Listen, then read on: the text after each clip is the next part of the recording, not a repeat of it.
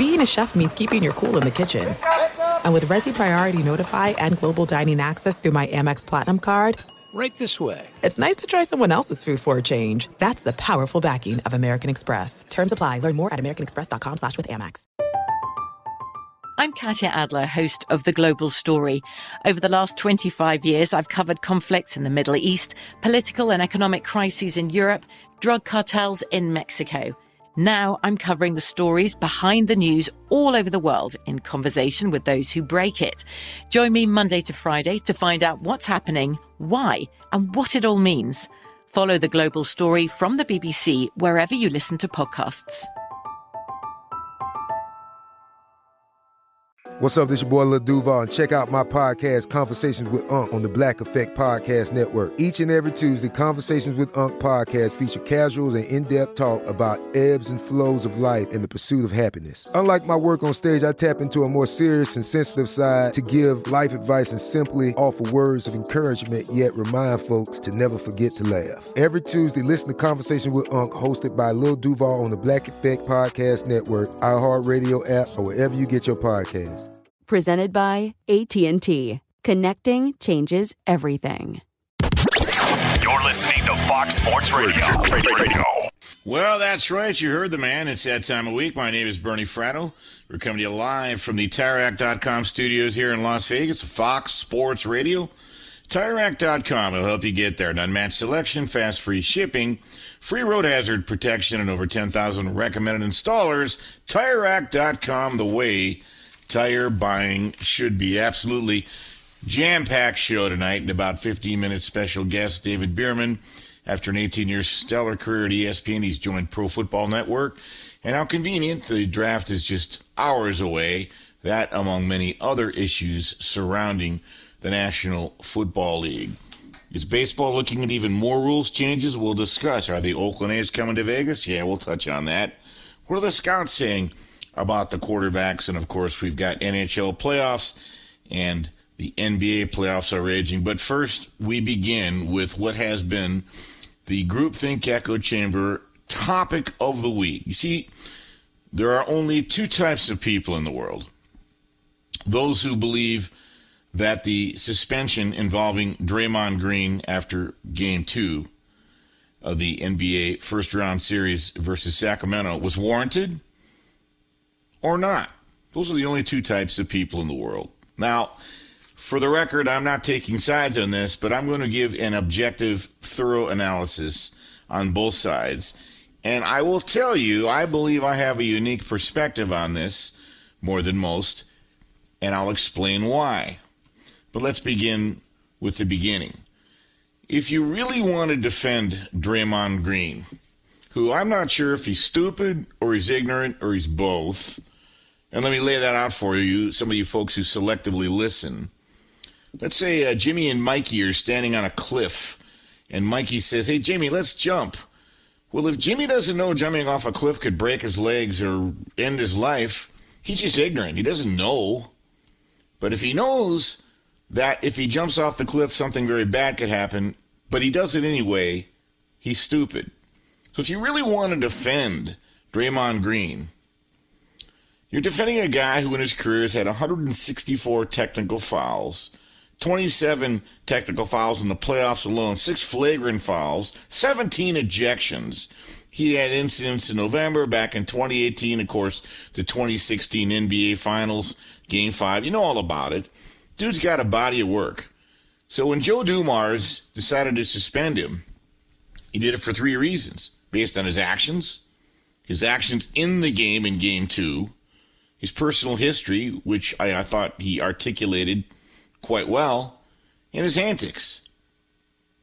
Going up to the crowd, and of course, I understand he's got a podcast, not that I'd ever listen to 1 minute of that mishigas. I don't care what this guy's got to say. His lack of accountability, he's tone deaf. He really wants to convince the world how intelligent and smart he is, but I judge people by their actions. Now, mind you, Draymond Green, when the history books are written, will have, history will remember him well. I think he's going to get Hall of Fame votes. He's been a key cog in multiple Warriors championships. Let's be fair about this. I can hold both thoughts concurrently. But when Joe Dumars decides to suspend him for a game. Here's what he's saying. We're fed up, man. We're fed up with your act. We've had enough. We're not taking it anymore. As Judge Schmales would say in Caddyshack, you'll get nothing and like it. You know what's ironic, too? Draymond does these things to get under the skin of his opponents. I think his opponents get under his skin. Why? Well, all I know is 1.3 million in career fines for the guy who's really going to convince the world through his podcast how worldly he is.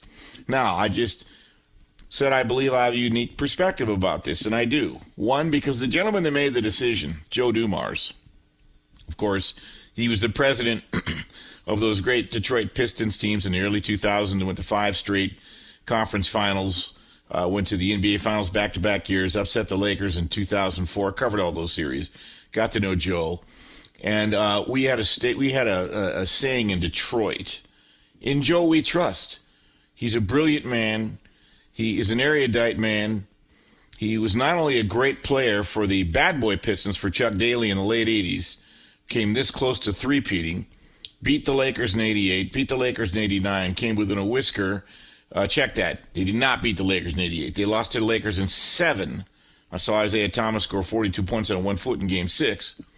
Beat the Lakers in 7 in 88, came back and beat the Lakers in 89, and then beat Portland in 1990. Those were great Pistons teams. Joe Dumars had a lot to do with that. Then he became a top-flight executive.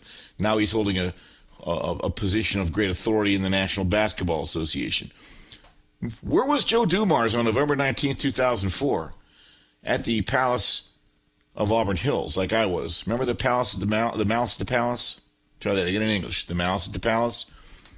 You tell me what you think might have happened if a beer cup had been flying out of the stands and clunked Draymond Green on the head. He would have laughed it off? You really think so? You think he's got that kind of self-control? Hold that thought. I'm going to revisit this at the bottom of the hour.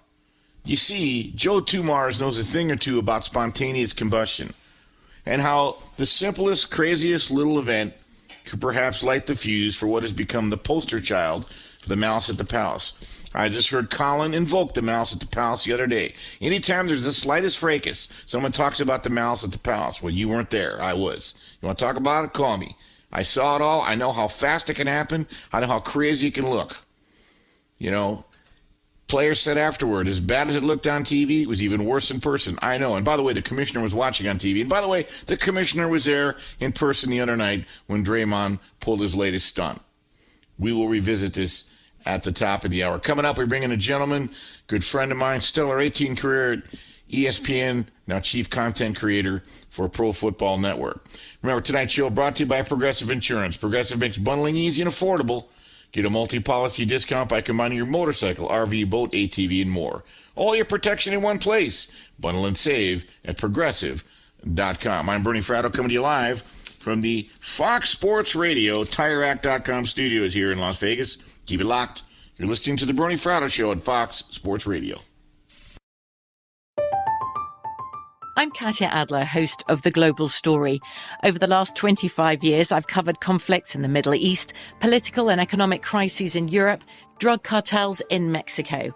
Now I'm covering the stories behind the news all over the world in conversation with those who break it. Join me Monday to Friday to find out what's happening, why, and what it all means.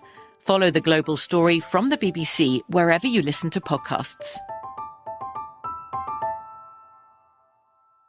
This is it. We've got an Amex Platinum Pro on our hands, ladies and gentlemen. We haven't seen anyone relax like this before in the Centurion Lounge. Is he connecting to complimentary Wi-Fi? Oh, my! Look at that! He is! And you will not believe where he's going next. The Amex dedicated card member entrance for the win! Unbelievable! When you get travel perks with Amex Platinum, you're part of the action. That's the powerful backing of American Express. Terms apply. Learn more at americanexpress.com/withAmex. All right, back on the Bernie Fratto Show, coming to you live from the Fox Sports Radio TireRack.com studios here in Las Vegas. Take you up to 2 a.m. Pacific, 5 a.m. Eastern. At this time, let's welcome in a gentleman, a good friend of mine. After an 18-year stellar career at ESPN, part of ESPN Stats and Info, he's now joined Pro Football Network as the Chief Content Officer. Let's say hello and welcome in David Behrman. David, how are you? Thanks for staying up late, buddy. Hey, Bernie, thanks for having me. Glad to be here. It might be late here, but I know it's early out there, but happy to be on after all this time. We've had some good back and forths over the years over text message and phone, and I'm glad I'm be able to be on your show. And I'm glad to have you, David. You always dot your I's and cross your T's extremely well. And when I saw that you had made this change, what more opportune time than now, giving all the news in the NFL, not the least of which is the NFL draft, which is literally just hours away. Before we dive into that, though, tell the folks a little bit about Pro Football Network and where they can find your work. Sure. Pro Football Network at profootballnetwork.com is one of the expanding sites that we have here.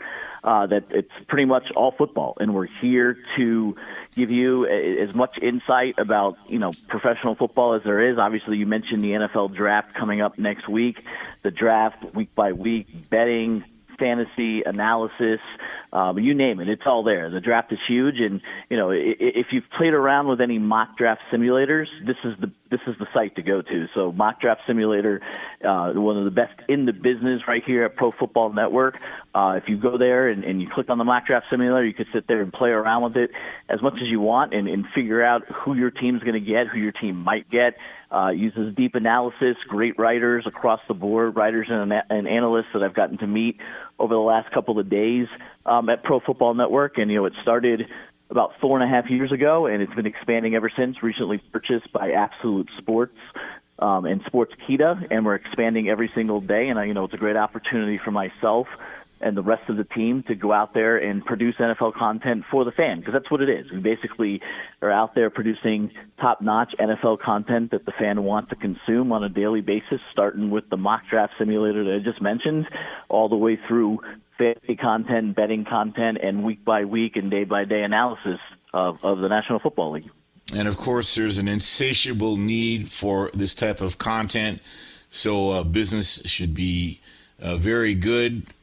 David, let's start with the draft. Obviously, the betting markets here in Vegas have spoken dramatically in the last 3 weeks, but it's not just that. More and more news comes out, and from the eyeball test all the way up to the S2 test, which seems to be displacing the Wonderlic test. Let's start with Bryce Young. Do you believe, part of your simulator, that Bryce Young will, in fact, be the number one pick overall to Carolina? We believe it so much that even the other day we went in there and changed the mock draft simulator, that therefore it's 100% of the time, if you're playing around with it, Bryce Young is the number one pick in the draft to the Carolina Panthers. And, for a while it was like, the simulator would give you who they thought was going to be number one, and you can play around with it. But we changed the algorithm the other day to tell you that it's going to be Bryce Young no matter what. He's minus 2,500 in the betting markets to go number one, and that's speaking for itself. Whereas a few weeks ago, that might have been different, and you had C.J. Stroud, you talked to Anthony Richardson, even before that, Jalen Carter. It's quite obvious that the Carolina Panthers trading up to number one. Everything we are hearing, everything our analysts are hearing, everything that our anybody that we touch the National Football League is saying that Bryce Young is going to be number one. So, there are some drafts, Bernie, where at the end of the day, who the number one pick is, and at the end of the day, you're usually right. And when it comes to this, the betting markets are telling you exactly what everybody else is hearing, to the point that we did go in there and say that Bryce Young 100% of the time is going to show up as the number one pick on the mock draft simulator. I'm in agreement with every bit of that. I felt that way for over a week, and the evidence continues to mount, which I guess begs the second question: who will be the second quarterback drafted? Because I've heard C.J. Stroud, I've heard Will Levis, not Anthony Richardson. What are your thoughts? That's going to be the interesting one. Now, when you look at this draft as a whole, especially the quarterback market, it's really, really compelling, because I don't think, and analysts will agree with you, I don't think this is the best draft in the world for quarterbacks. Right. Yet quarterbacks are going to go. That's what it is. Teams, franchises, GMs, coaches, they all want the quarterback. So when you look at it, C.J. Stroud is still favored to go as the second quarterback, and I think it really depends on which team it is takes that risk. If it's Houston at number 2, which I actually don't think it will be, then it's probably going to be C.J. Stroud. if C.J. Stroud gets by number 2 and Houston decides to play it a little safe, whether it's Tyree Wilson, whether it's Will Anderson, whether it's Jalen Carter, then it's probably going to come up to the Indianapolis Colts unless there's a trade, because the Arizona Cardinals aren't picking a quarterback. Will someone trade for that pick? We don't know. If it then falls to the Indianapolis Colts, then you have Colts like Anthony Richardson. So I think if C.J. Stroud doesn't go number 2, there's a real possibility that Richardson could be the second quarterback taken at number 4. Talking with David Bierman of Pro Football Network, the draft just hours away. It appears as though Jalen Carter and his legal troubles might be distancing themselves further in the rearview mirror. I'm showing it looks like that Carter will go to the Seahawks 5th overall. Do you agree with that, or what are your thoughts about Jalen Carter in general? I think he will go higher than the last couple of weeks have shown us. Yes, the legal troubles are there. You're not going to get away from that. But I do think you're right. I think he's someone that the immense talent that he has, just all the things that you see on tape, he's someone that teams are not going to want to pass. And I know there's been a lot of stuff in the media that he's only going to interview with top 10 teams and the legal troubles and he checked in overweight and out of shape. But at the end of the day, you watch the tape, you watch the film, and Jalen Carter is going to be a guy that, although he's made some mistakes in his youth, is somebody that's still going to go high in the draft. And he is a good fit for Seattle at 5. They need to overhaul that defense.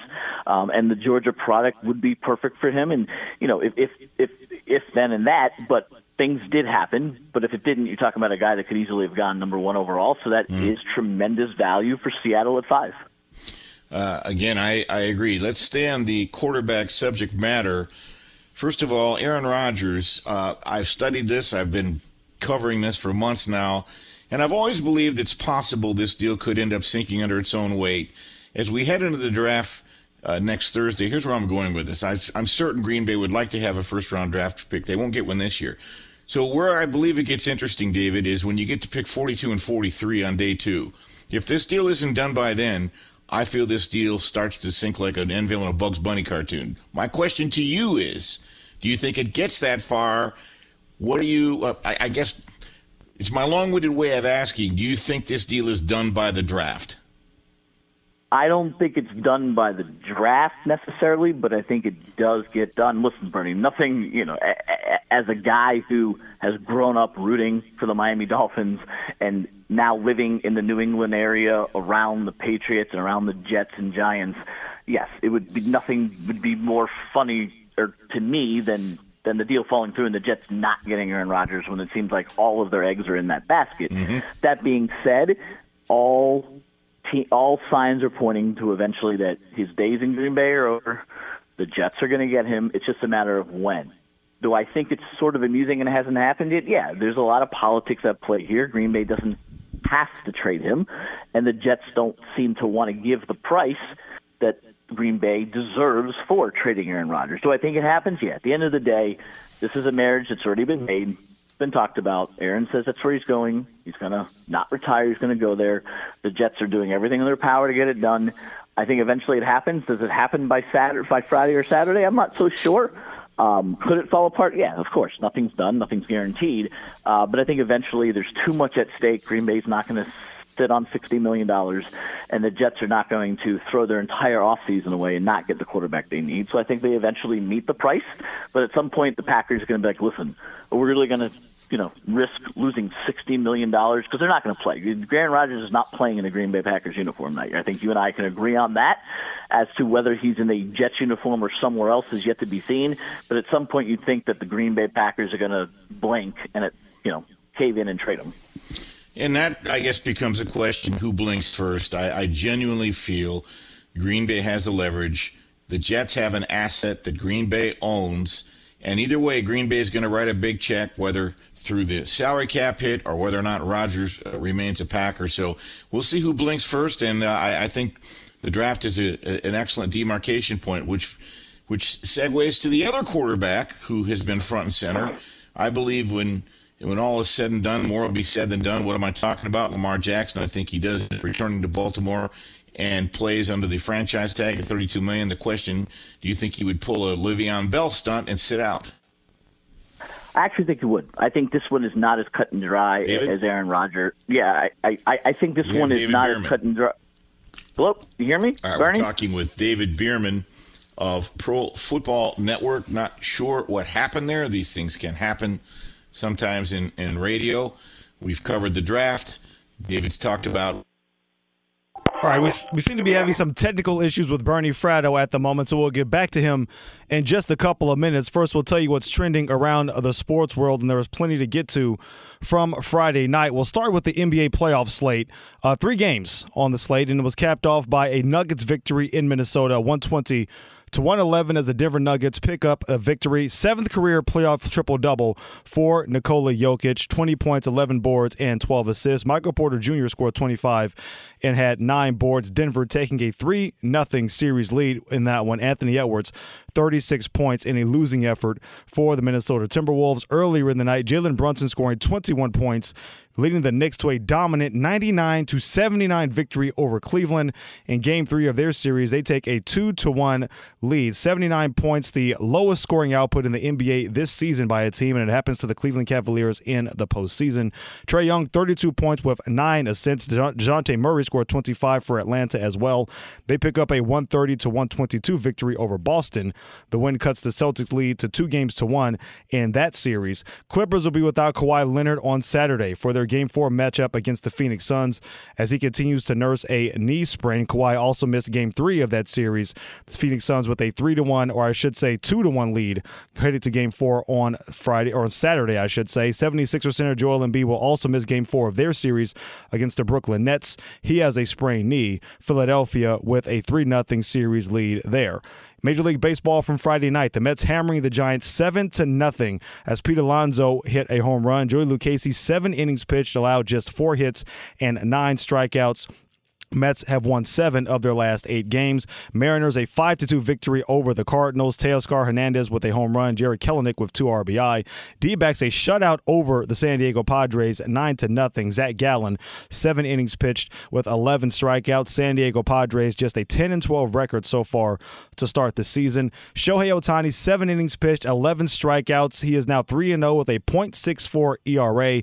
Angels picking up a 2-0 victory over the Kansas City Royals. Kansas City just a 4-16 record at the moment. They have lost 6 straight games. Nationals a 3-2 victory over the Twins. Boston a 5-3 victory over the Brewers. Alex Verdugo a home run for a 2nd consecutive game. Oakland a 5-4 victory over the Texas Rangers. Astros a 6-4 win over the Braves. Yordan Alvarez a home run in the 9th inning to lift Houston there. Toronto Blue Jays a 6-1 victory over the Yankees. Yusei Kikuchi, 6 innings pitched in an earned run. Vlad Guerrero Jr. and Brandon Belt each went deep for Toronto. Baltimore a 2-1 victory over the Tigers. Austin Hayes a home run. Baltimore getting its 4th straight victory there. Kyle Schwarber goes deep for the Philadelphia Phillies. A 4-3 victory there over the Rockies. Rays an 8-7 win over the White Sox. Christian Betancourt and Brandon Lau with 9th inning home runs. Lau was a walk-off as the White Sox have lost 7 of their last 9 matchups. Pirates surprising start to the season. They are 14-7 after a 4-2 victory over the Reds. Mitch Keller 6 innings pitched with 2 earned runs. And of course the Cubs with a shutout victory over the Dodgers earlier on Friday. Drew Smyly was perfect headed into the 7th inning. He was settled for 7 2/3 pitch with 10 strikeouts, 4 home runs hit by the Cubs, including one by former Dodger Cody Bellinger. They roughed up Julio Urias for 5 runs in just over 3 innings of work. 4 games on the NHL playoff slate as well. The Kings a 3-2 overtime victory over the Oilers to take a 2-1 series lead. Wild a 5-1 lead over the Stars. Bruins and Islanders with victories as well. Let's get back to Bernie Fratto. No, we don't have Bernie Fratto back, so we'll keep it here. Still having some technical issues with Bernie at the moment. So we'll keep it going. Like you mentioned, a lot going on Friday night and some big news out of the NBA injury-wise. So we talk about the injuries of Kawhi Leonard, and this is something that has plagued the Clippers the last couple of seasons. If we go off on the NBA here before we get back with Bernie, something that's affected them for the last few years. Paul George has been out. Now Kawhi Leonard has missed the last couple of games as well. Just a tough blow against the team. Look, they showed themselves well against Phoenix in Game 1. Got themselves a victory. They hung in there in Game 2 as well. And look, in Game 3, it was a tie game, I believe, at halftime. They were hanging right in there, but just unfortunately unable to pull things out. You know, a Phoenix Suns team, they were going to be vulnerable. As talented as they are, they don't have a lot of chemistry right now. and it's something that was pretty glaring down the stretch of the regular season. Kawhi Leonard, of course, suffered that unfortunate ankle injury late in the season, and the Clippers seemed like it was ripe for the taking for them against Phoenix. And it's if you're a Clipper fan, I guess you would say it's unfortunate. But look, they kept themselves alive. Norman Powell had a huge game last game. We'll see what they can potentially do in Game 4. They're going to have to try to battle it out once again without Kawhi Leonard being in the lineup. Right now, I believe we have Bernie Fratto back in the mix. You got us, Bernie? We do not have Bernie back in the mix. All right, we'll keep it going here. Mark, if we can lower the music and keep it going. Talk more NBA playoffs here. So I mentioned what was happening in that Clippers series, the Denver Nuggets. People really up in the air about them down the stretch of the regular season. This is something we've talked about here on Fox Sports Radio ad nauseum. The number 1 seed in the Western Conference had a phenomenal regular season, but for whatever reason, people were just not feeling Denver. Didn't think that Denver was a true title contender, something that I've been talking about all year long. Maybe it's because Nikola Jokic, not the most aesthetically pleasing when he makes plays. He had another triple-double on Friday night, as I mentioned a few minutes ago, and getting that victory to lead them through a 3-0 series lead. But this is a different Denver team. You know, you remember a team in the bubble that had a 3-1 series lead over the Clippers, or that came back from a 3-1 deficit against the Clippers. Anthony Davis hits a big shot in Game 5 of that series and turns things around. They could have been in the NBA Finals the last couple of years. They've had injuries. Jamal Murray has been in and out of the lineup. Michael Porter Jr. has been in and out of the lineup. So we'll have to see how things shake out there. As of right now, I believe I have Bernie Fratto rejoining us. Bernie.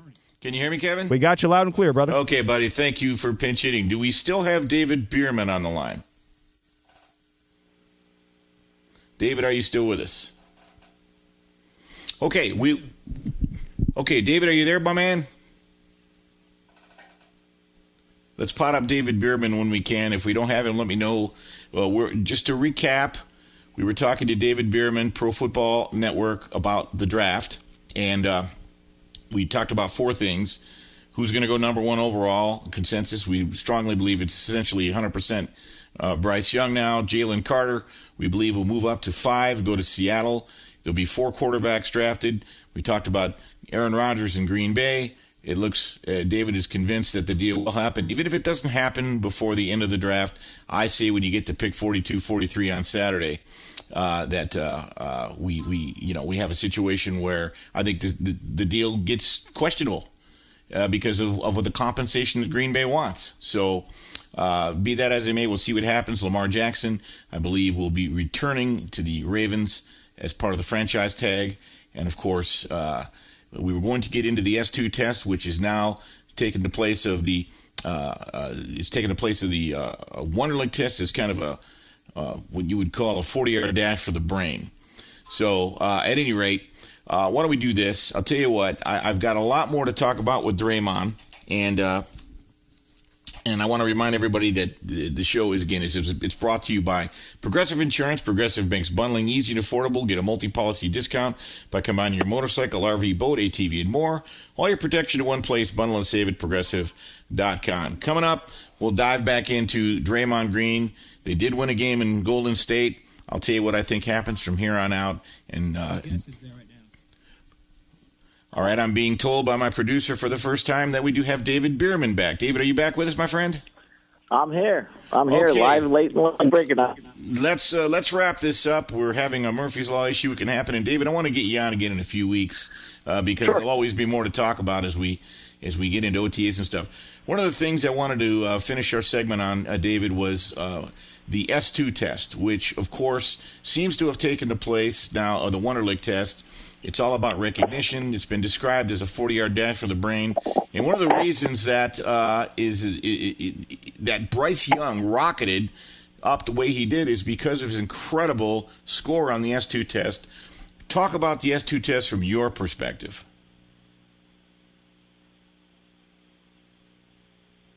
Do we have David Bierman?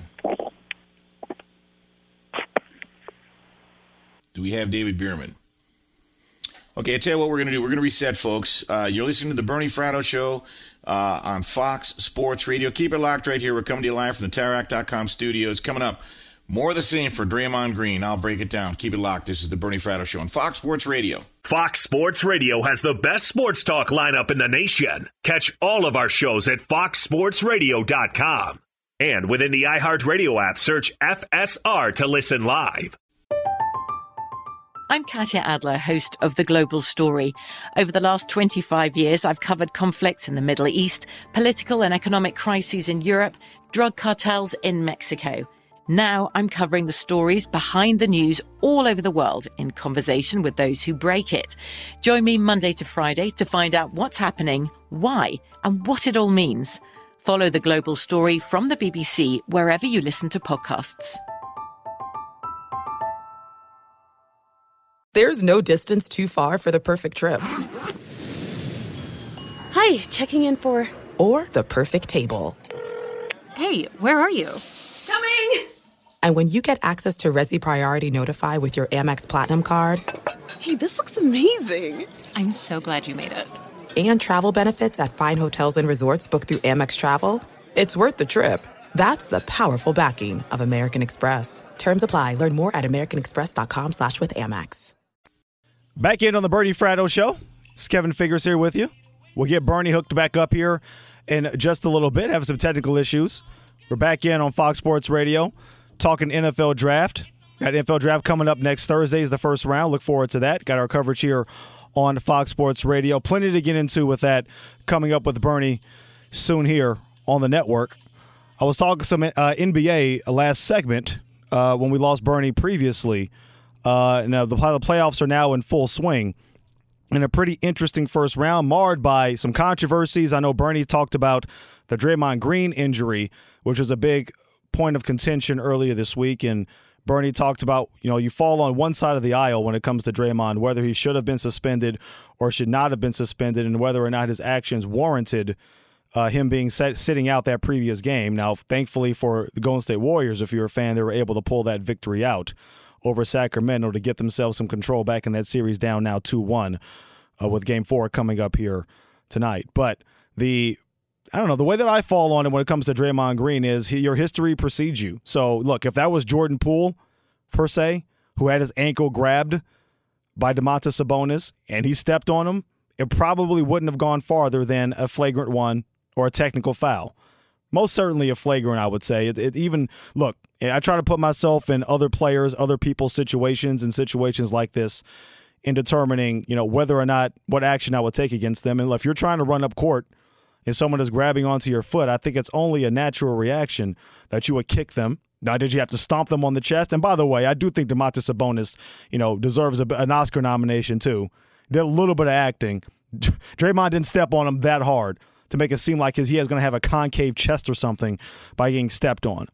But it certainly was an act of aggression from Draymond Green, and you can certainly say that it was unnecessary what he did to Domantas Sabonis. So I do think it would have been a flagrant, would have been at least a double technical for both. But considering Draymond Green has a history of over-aggression, to put it nicely, to put it mildly, I don't necessarily have a problem with him being suspended. And I know he tried to use the example of, you're trying to use something that happened against me 6 years ago. It's not just one thing that happened against you 6 years ago, Draymond Green. Let's calm that down. This is something that's plagued you throughout your entire career. You consistently lead the league in technical fouls, or at least towards the top. You're consistently towards the top of the league in flagrant fouls. You consistently push the line, whether it's elbowing a guy here, stepping on a guy's foot there. You know it. So your reputation precedes you, and I do think this is something that Joe Dumars talked about in laying down the suspension earlier this week. The fact that Draymond has history, that works against him, and I think it should.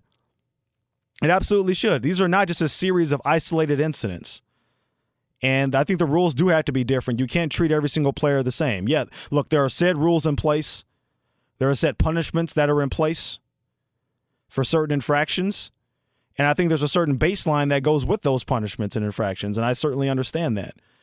But when you're a multiple offender in these sorts of actions like Draymond Green is, you have a reputation around the league, the NBA has to say you're not going to put up with it. And this goes to something broader, and I'm sure Bernie will get into this as well, something that Doc Rivers brought up and talking about Draymond, and he brought up the example of what happened to Joel Embiid last game, and James Harden to a certain degree as well. Getting a couple of flagrants. Joel Embiid was basically getting egged on and eventually had a player ejected because there was a couple of different technical fouls in the game. And he says that star players are being baited, and that shouldn't be allowed. by other players. And, by the way, from a strategic standpoint, I certainly understand it. If it's something the NBA is not going to crack down on and make a big deal about, and who am I to not? If I'm a head coach of a team, I would absolutely encourage, one of my, for lack of a better term, scrubs, or someone who maybe is not one of my marquee players. If you can get into the head, get into the psyche of a star player, get him to get himself ejected or get himself a technical foul, use that to your advantage. I understand what Doc Rivers is trying to say, but there's a level of gamesmanship that goes within that as well. It's not about playing reckless and trying to get somebody hurt. But if it's about Draymond Green and what he did, but if it's about egging a guy on, getting in his face a little bit, saying hey, look, if I'm Royce O'Neal or someone of that ilk, a solid player but certainly not a superstar, it will behoove me and my team to do whatever I can to try to get that star player out of the game. By whatever quote-unquote legal means that may be. Not trying to get him injured, but trying to rat him a little bit. So I think there's a little bit of a difference when it comes to something like that. And talking about what happened in Philadelphia and what happened with the 76ers and Joel Embiid than it was with Draymond Green. Draymond Green was an overt act of aggression. I don't think he stepped that hard onto Domantas Sabonis, but still, you can't say that it could have caused harm. It was definitely at least a flagrant foul, and your reputation precedes you within that. So I certainly fall on the aisle of Draymond Green certainly deserved to be suspended. Would everybody deserve to be suspended in that situation? Look, maybe they would. Maybe they'd say that's an act of aggression on anybody's part, and under no circumstances should you step on somebody's chest. But I do think there is a gray area to a certain degree when you talk about intent, the history, the amount of aggression. All of that has to be all encompassing. And when you consider what Draymond Green's reputation has been and his past has been, it's certainly well deserved. And it does make me wonder exactly what the future of Draymond Green is going to be in Golden State as well, because he is a pending free agent. He has a player option for about $27.5 million this coming offseason. And look, I hate to break it to Draymond Green, but you talk about being a culture setter and playing defense and being a difference maker. All of that is true for where he plays. He makes a great impact for the Golden State Warriors in that culture, in that locker room, for the style of game that they play. If you took Draymond Green and you dropped him in Charlotte, he's not making that sort of impact. His stat line might improve a little bit, but look, Charles Barkley would give him a lot of guff over the last few years for calling him Mr. Triple Single, and it became jokingly after a while. Whenever the Warriors were out of the playoffs, Draymond will become a panelist for TNT and they'd have fun, but he has a point. Draymond Green is he's the ultimate role player. He's the dirty work, do everything guy for a team that has everything else. You have two of the greatest shooters, some would argue the two greatest shooters in the history of the sport, in Klay Thompson and Steph Curry. You have a solid stable of role players who have been there before and had deep runs, although I think this is obviously not Golden State's best team. They've had a very tough year this year. So is anybody going to be willing to give Draymond Green $27 million plus let's say $100-year, or let's say $100 million contract extension over 4 or 5 years in free agency at $27 to $30 million per year outside of Golden State? I don't see it. And quite honestly, I don't know if Golden State would even be willing to match that at this point. The only way that he can max out the amount of money he can get is if he opts out of his contract. And if I was his agent, and I don't know what the market is right now in the NBA, I don't know exactly what the landscape is, what agents feel, coaches feel around the league his value would be. But just based on what I've seen, and there's been a bit of a drop-off, as good as he still is, there's definitely been a drop-off in his game. I'm not willing to commit that kind of money to a role player. I'm just not. I've said over the years that Draymond Green is a quote-unquote max player, not max in the sense that he's, Giannis Antetokounmpo or Jason Tatum, but a max player in that he can make the maximum amount of money with the team he was drafted by with the Golden State Warriors because of the role he plays for that team. But anywhere else, he's nowhere close to that. So I'll be interested to know what the market would be for him, on top of the fact that he has all of this working against him. His reputation precedes him. As good of a locker room guy as you think he is he? Because I can go back to a video, a Zapruder film from our training camp when he knocked out Jordan Poole, and some would say that's as big of a reason as any as to why Golden State had a tough year this year. The locker room chemistry was fractured to a degree. That doesn't sound like a culture setter to me. So you take all that into account, and look, Golden State they're still very much alive. They're the defending champions. They can easily come back, win this next game, and go back to Sacramento and end up taking this series. I don't think they will. I was documented last week here on Fox Sports Radio saying that I thought Sacramento would win the series. The first couple of games actually played out the way I thought it would. And you expect Golden State wasn't going to get swept. They were going to come back and they were going to respond. So the big matchup will be Game 4 and how Sacramento comes out and responds with Draymond Green now back out there as a paint presence defensively for Golden State. Still makes an impact. I just don't think he makes as big of an impact as he used to. And I just don't know how valuable of a piece to the Golden State Warriors he will be in the future, especially at the price tag that he'd be levied at. So if it were me and I were advising Draymond Green, I'd say, look, man, opt into your contract, keep that $27 million, take every cent that you possibly can, because there's no guarantee that Golden State even resigns you for that amount. Look, Klay Thompson, I think, is looking for a supermax. I saw the other day. And as good as Klay Thompson is, now look, they'll probably end up giving it to him because, I think Klay Thompson's lost a step, maybe even a step and a half. Still one of the great shooters in the NBA, someone you don't want to leave open and is capable of going off for some huge games. And he has at times this year and had a much better Game 3 the other night. But you'd be much more willing to break the bank to keep an aging star, oft injured recently too, in Klay Thompson, than someone like Draymond Green, who on top of the fact that his skills are diminishing, he's just a giant headache in the locker room that you don't want to deal with. But going back to what Doc Rivers said, I understand his sentiment, and I would want to take some – look, you don't want stars getting thrown out of games, but there's a certain level of self-control that you have to have as well. And I think Joel Embiid showed that. Joel Embiid, was taunted twice in that game. And the second time he pointed at the official and said, throw this guy out. Look what he wants. Look at what he's trying to do to me. I'm not going to let this happen. So for what Doc said, I think the onus really falls on the players, less so on the NBA to have to take any sort of action.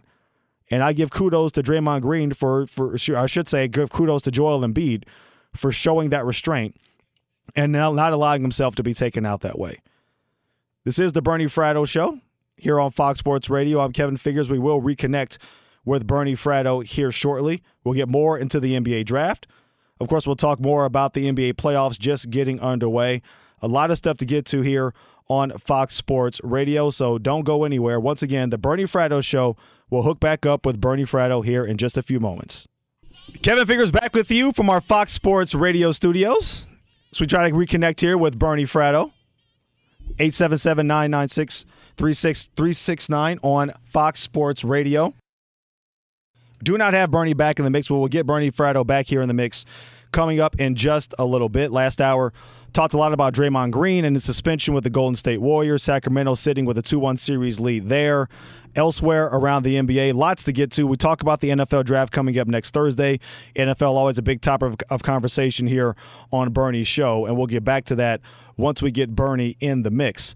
Want to keep it in the NBA, though, and talk more about what's going on in the postseason. Last hour we talked about Draymond Green. We talked about the comments from Doc Rivers and how star players should get the star treatment and stop being goated by other players.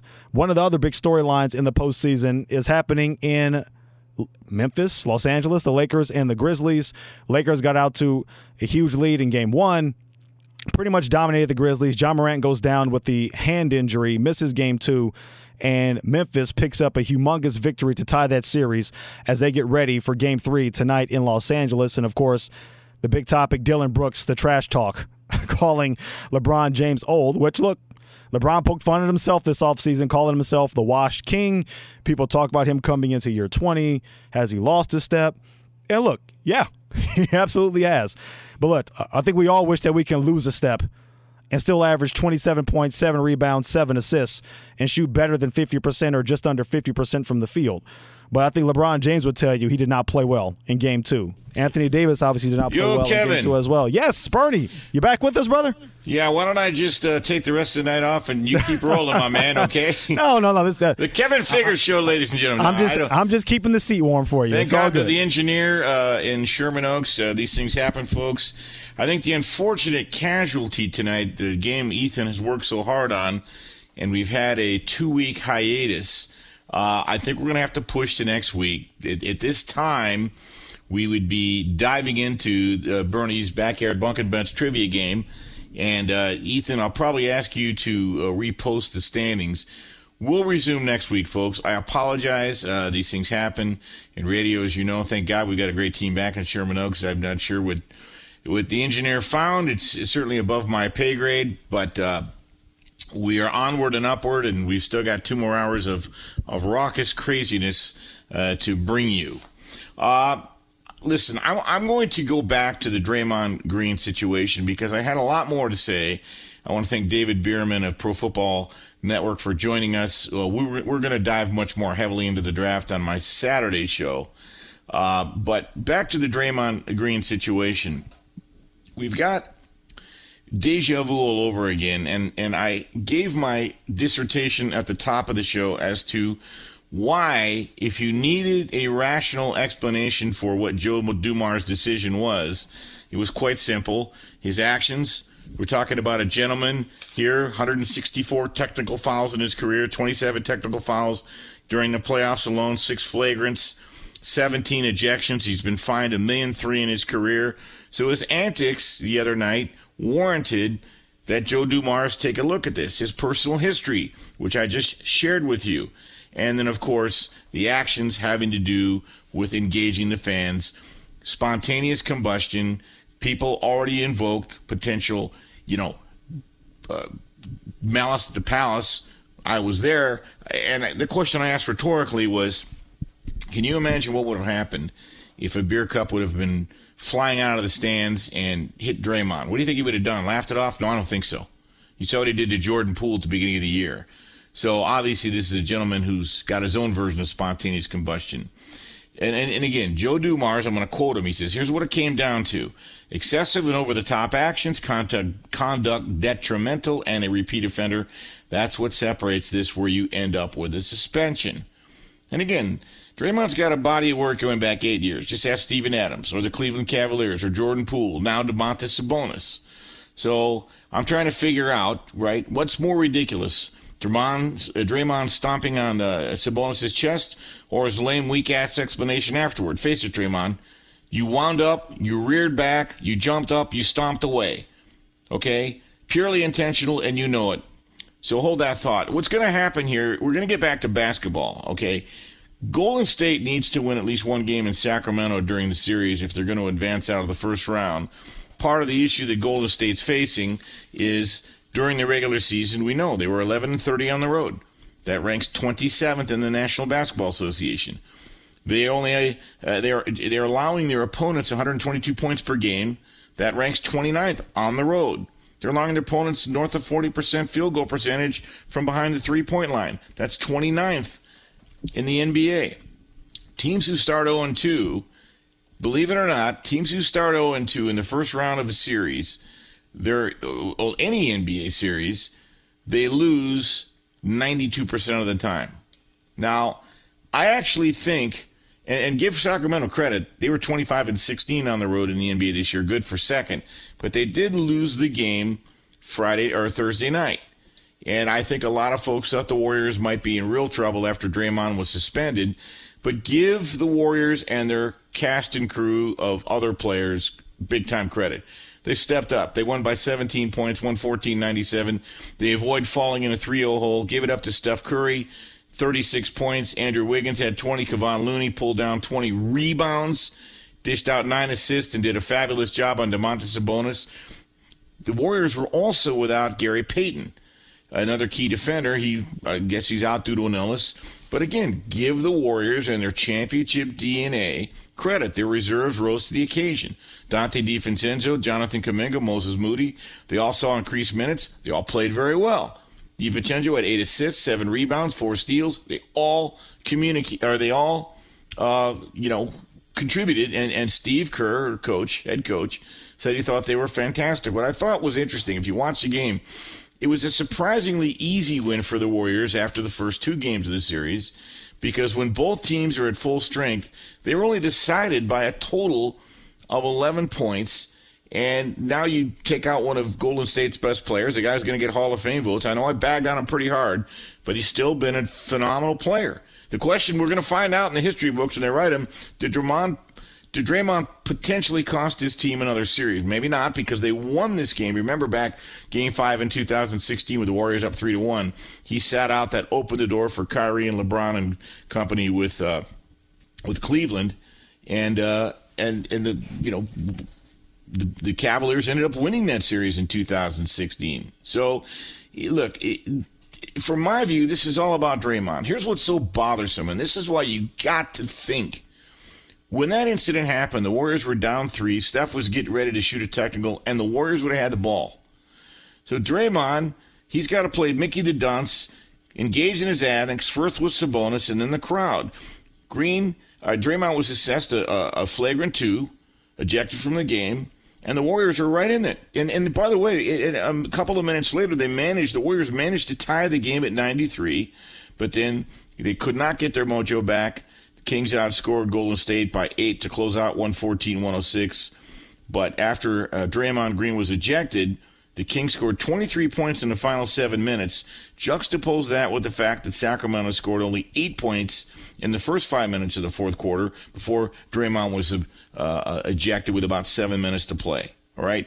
So we know that Draymond is no stranger to extracurricular activities during the playoffs. He's constantly in people's faces. He's yelling, flexing, aggressively clapping, and he's only gotten physical a couple times, but he's got this. Draymond has simply got this gear that he must have been born with, or I don't know what happened in his life to make him so angry. And one of the reasons I called out Draymond so aggressively in the opening of the show is because for all of his accomplishments in life, and Coach Izzo loved him at Michigan State, and Draymond loved Coach Izzo. There was a real mutual respect there. And with Draymond on the floor, Golden State's better. He's a terrific passer. He's a terrific defender. He makes good decisions with the ball. This dichotomy of the way he acts when he's not playing basketball or when he's got to do his podcast, I don't understand why all of his narratives seem to, engage in a backdrop of grievance and victimization and self-loathing. He never misses a chance to do that. He even did it in his most recent podcast, which I didn't listen to. I just heard the sound bites. I didn't know you could get suspended for something 7 years ago, or engaging with crowds as flipping you the bird. No. Cue Malice of the Palace, buddy. Joe Dumars was there. He's the one that made the decision, and Joe we trust. But here's the deal, and I'll be curious to see what Draymond does in Game 4. Because from the opening tip, he's constantly engaging in mental warfare with everyone from the players on the floor to the refs to the fans. He knows his value when it comes to trying to get in someone's head. And he's also taken a few questionable fouls in his day, too. And opponents always know that he's always on edge, which means they're willing to push the envelope back, and they're able to typically push Draymond over the line. You see what I'm going with that? The irony is Draymond Green, his stock and trade is getting under your skin. But the truth of the matter is these incidents oftentimes get under Draymond's skin as well, and not for the better. So when opponents clap back or do the things they're trying to do, is it cheap? Probably. But it's also the reality of the situation, and so Draymond has to be prepared for it. Now, they cannot afford to miss Draymond anymore in this series. They got it done Thursday night. Do I believe they'll hold serve in Game 4? I do. I think the Warriors will. But their road struggles are real. They're going to have to win a game in Sacramento, or they will not be. The defending champs will not have a chance to advance and defend their crown. The road struggles that the Warriors have had this year are fairly well baffling. All right. Interestingly enough, the Warriors last year as a championship team had a home record of 31-10. This year, they were 33-8 at home. They actually had a better record, but they were dismal on the road, 11-30. The biggest glaring difference, was their defense. Their defense was terrible in road games this season. They allowed 11 more points per game on the road than in home games, right?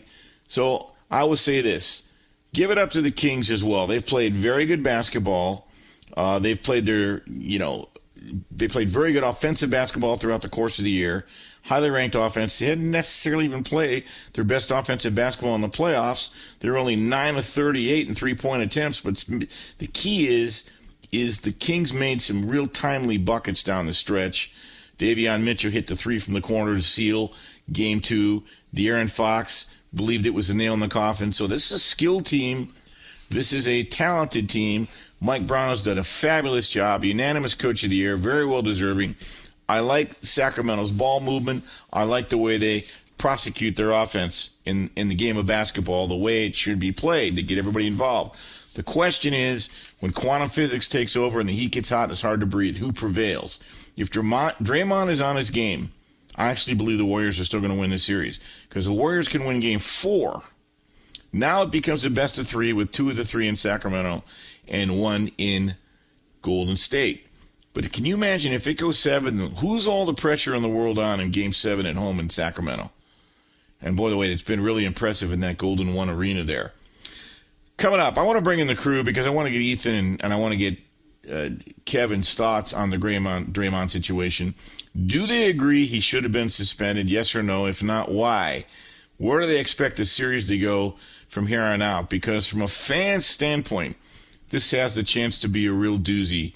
Because not only is it being billed the Battle of Northern California, you got 2 cities 80 miles apart, Sacramento ostensibly with an identity crisis, even though it is the state's capital. It's a very nice city, but it's not San Francisco. And I think I hesitate to use the word inferiority complex, but they identify if their team can knock off Golden State and then make some noise in the playoffs, it would be a tremendous boon for the Sacramento Kings and their franchise. No playoff appearances in 19 years, and for years it was always referred to as basically basketball Siberia. So we'll chop that up coming up with Kevin and Ethan. I'm Bernie Fratto. We're coming to you live from the Las Vegas Fox Sports Radio, TireRack.com studios. Keep it locked. You're listening to the Bernie Fratto Show on Fox Sports Radio.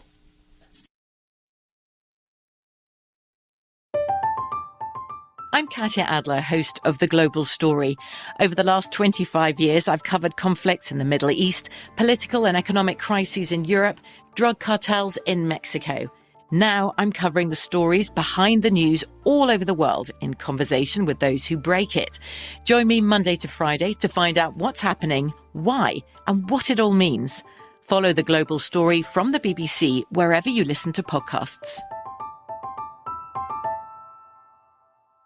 There are some things that are too good to keep a secret.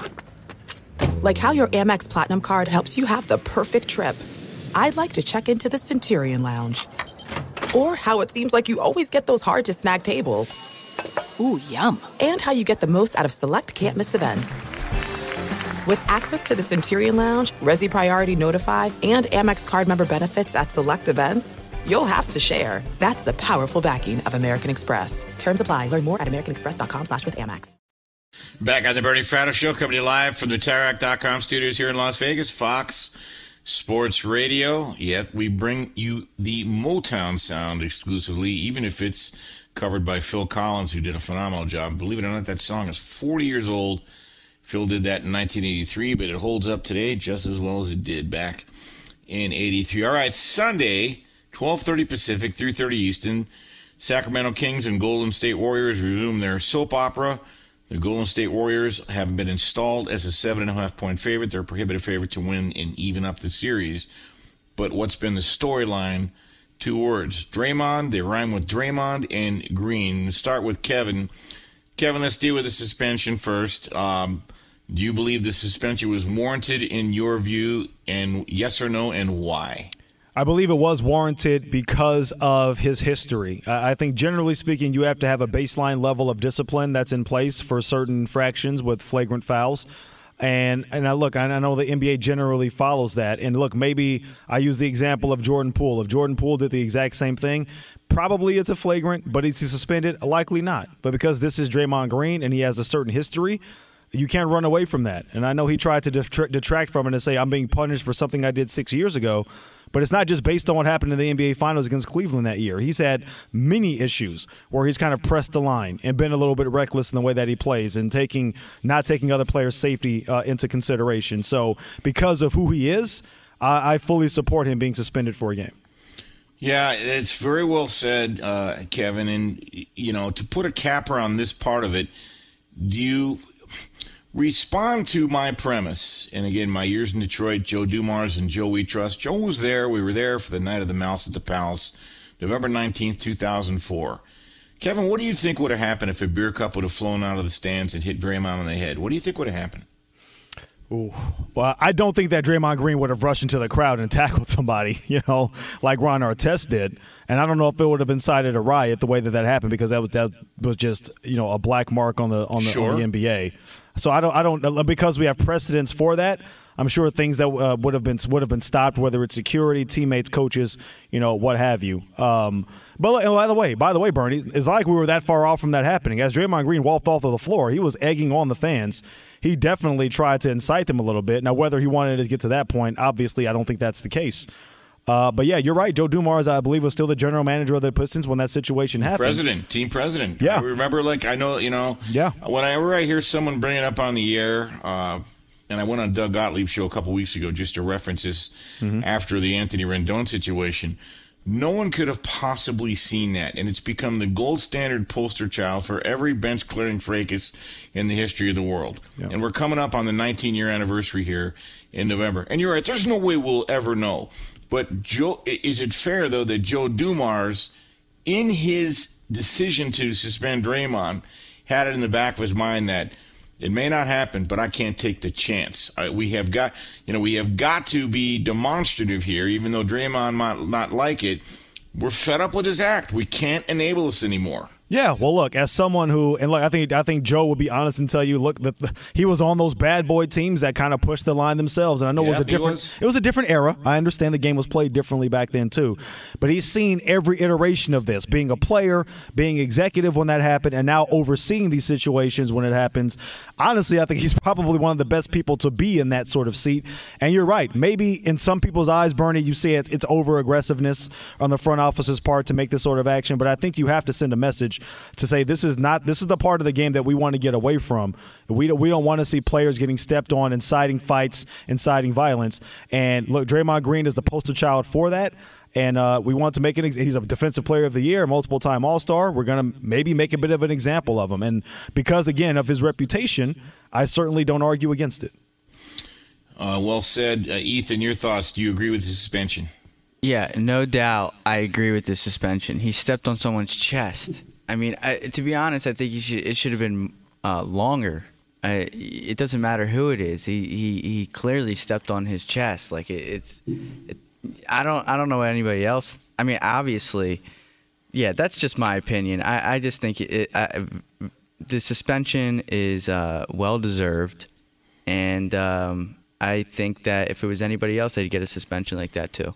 Well, Draymond's post-game presser and his lame explanation to me made my teeth itch. He said, well, I can only step so far, buddy. You wound up, you stepped up, you jumped up, and you did what you did. And if you don't know you did that, then you lack even more self-awareness than I thought. But let's just move on. Let's look ahead. Sunday's game is obviously must-see TV. I'm of the belief that when push comes to shove, Golden State's still going to win the series. Kevin, what do you expect to happen from here on out? Does Sacramento, pin the bear, as it were? And does Draymond straighten up and fly right? Or do you expect more antics? And how do you expect the outcome of the series to play out? I expect Draymond to be Draymond, Bernie, to be honest with you. He's not part of, I guess, his attitude goes along with the way that he plays as part of his edge. So I don't think we're going to have any sort of difference in the way that he plays or presents himself in this series. I was one of the few going into the series that thought Sacramento would actually win, and I thought they'd win in 7 games. So it's kind of figuring out the way that I thought it'd be. I thought both teams would kind of hold serve at home. I know Sacramento's been better on the road than they've been at home. But Golden State has been so atrocious on the road this year. And they picked up that big victory the other night, and I expect them to win Sunday, to be honest with you. I thought this was going to be a nip-and-tuck series, and I thought for the length of the series, because the Kings play at such a fast, breakneck pace, that it would end up wearing down Golden State at the end, and I thought they'd end up winning in 7 games in Sacramento. So so the series has kind of played out the way I thought it would to this point, to be honest. Okay, so you just sort of answered the question I was going to ask. In order for Golden State to close this deal, they will have to win one on the road. It could either be Game 5 or Game 7, but they're going to have to win one on the road, assuming they hold serve at home, and you expect them to do that. All right, I think we're in agreement on that. Ethan, final thoughts. Who wins the series? I'm going with the Kings. Okay. 7, Sacramento. I think the Warriors win all their games in San Francisco. And we just, I agree, seven games, Sacramento. Hey, this will be fun to watch, guys, and I guess I wouldn't surprise me if that happened either. I have a lot of respect for the Sacramento team and the way they play, and Coach Mike Brown. I'm going to stick with my prediction, but I can very easily be wrong. And again, in case you missed it, a couple things. Draymond, 164 technical fouls in his career, 27 technical fouls in the playoffs, 6 flagrant fouls, 17 ejections. He's been fined over $1.3 million in his career. He's had incidents going back to 2016. And remember, teams who start 0-2, they only win 8% of the time. Sacramento also 25-16 on the road. If they steal one in Golden State, it might be moot, but that's why they play the games. This is going to be really fun to watch. Now, I got a tweet from a gentleman, and it actually made a lot of sense. And his name is Austin, or check that, Ahead News. He said, self-proclaimed King LeBron James versus Dylan Brooks. Talk about Dylan Brooks. He's right.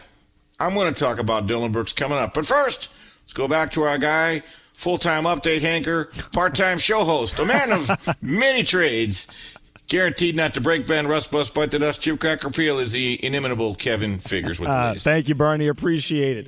We'll start with the NBA. A 3-game slate on Friday night in the NBA playoffs. We have the Nuggets now having a commanding 3-0 series lead over Minnesota. They picked up a 120-111 victory, 20 points, 11 rebounds, 12 assists for Nikola Jokic, his 7th career playoff triple-double. Anthony Edwards scoring 36 in the loss for Minnesota. Earlier in the night, Trae Young and DeJounte Murray combined for 57 points. They led the Hawks to a 130-122 victory over Boston, cutting the Celtics' lead in the series to 2-1. The Knicks went up 2-1 in their series over Cleveland after a 99-79 victory, despite Julius Randle shooting just 3 of 15 from the field. Stanley Cup playoffs on Friday, 2-1 series lead for each team. Each of these victors on Friday, including the Kings, they beat Edmonton in overtime 3-2. Minnesota over Dallas 5-1. Boston a 4-2 victory over Florida. Islanders dominating Carolina 5-1. Major League Baseball Shohei Ohtani 7 shutout innings, leading the Angels over Kansas City. The Mets shut out the Giants 7-0. Zach Gallen 11 strikeouts for the Diamondbacks. They shut out the Padres 9-0. You also had victories for the Phillies, Astros, and the Mariners. Back to Bernie Fratto. All right, thanks, Kevin. So another game I'm very much looking forward to that tips off about 12 hours from now. The Memphis Grizzlies and the Los Angeles Lakers. The series returns to Los Angeles. They'll play the next two there. Currently, the series is tied 1-1. Interestingly enough, after dropping game 1 at home, the Grizzlies came back without their star, Ja Morant, who I think most would agree is a superstar, certainly a superstar in the making. But thanks to depth, coaching, whatever, the numbers don't lie. Memphis has proven they're just as good, if not better, without Morant on the floor.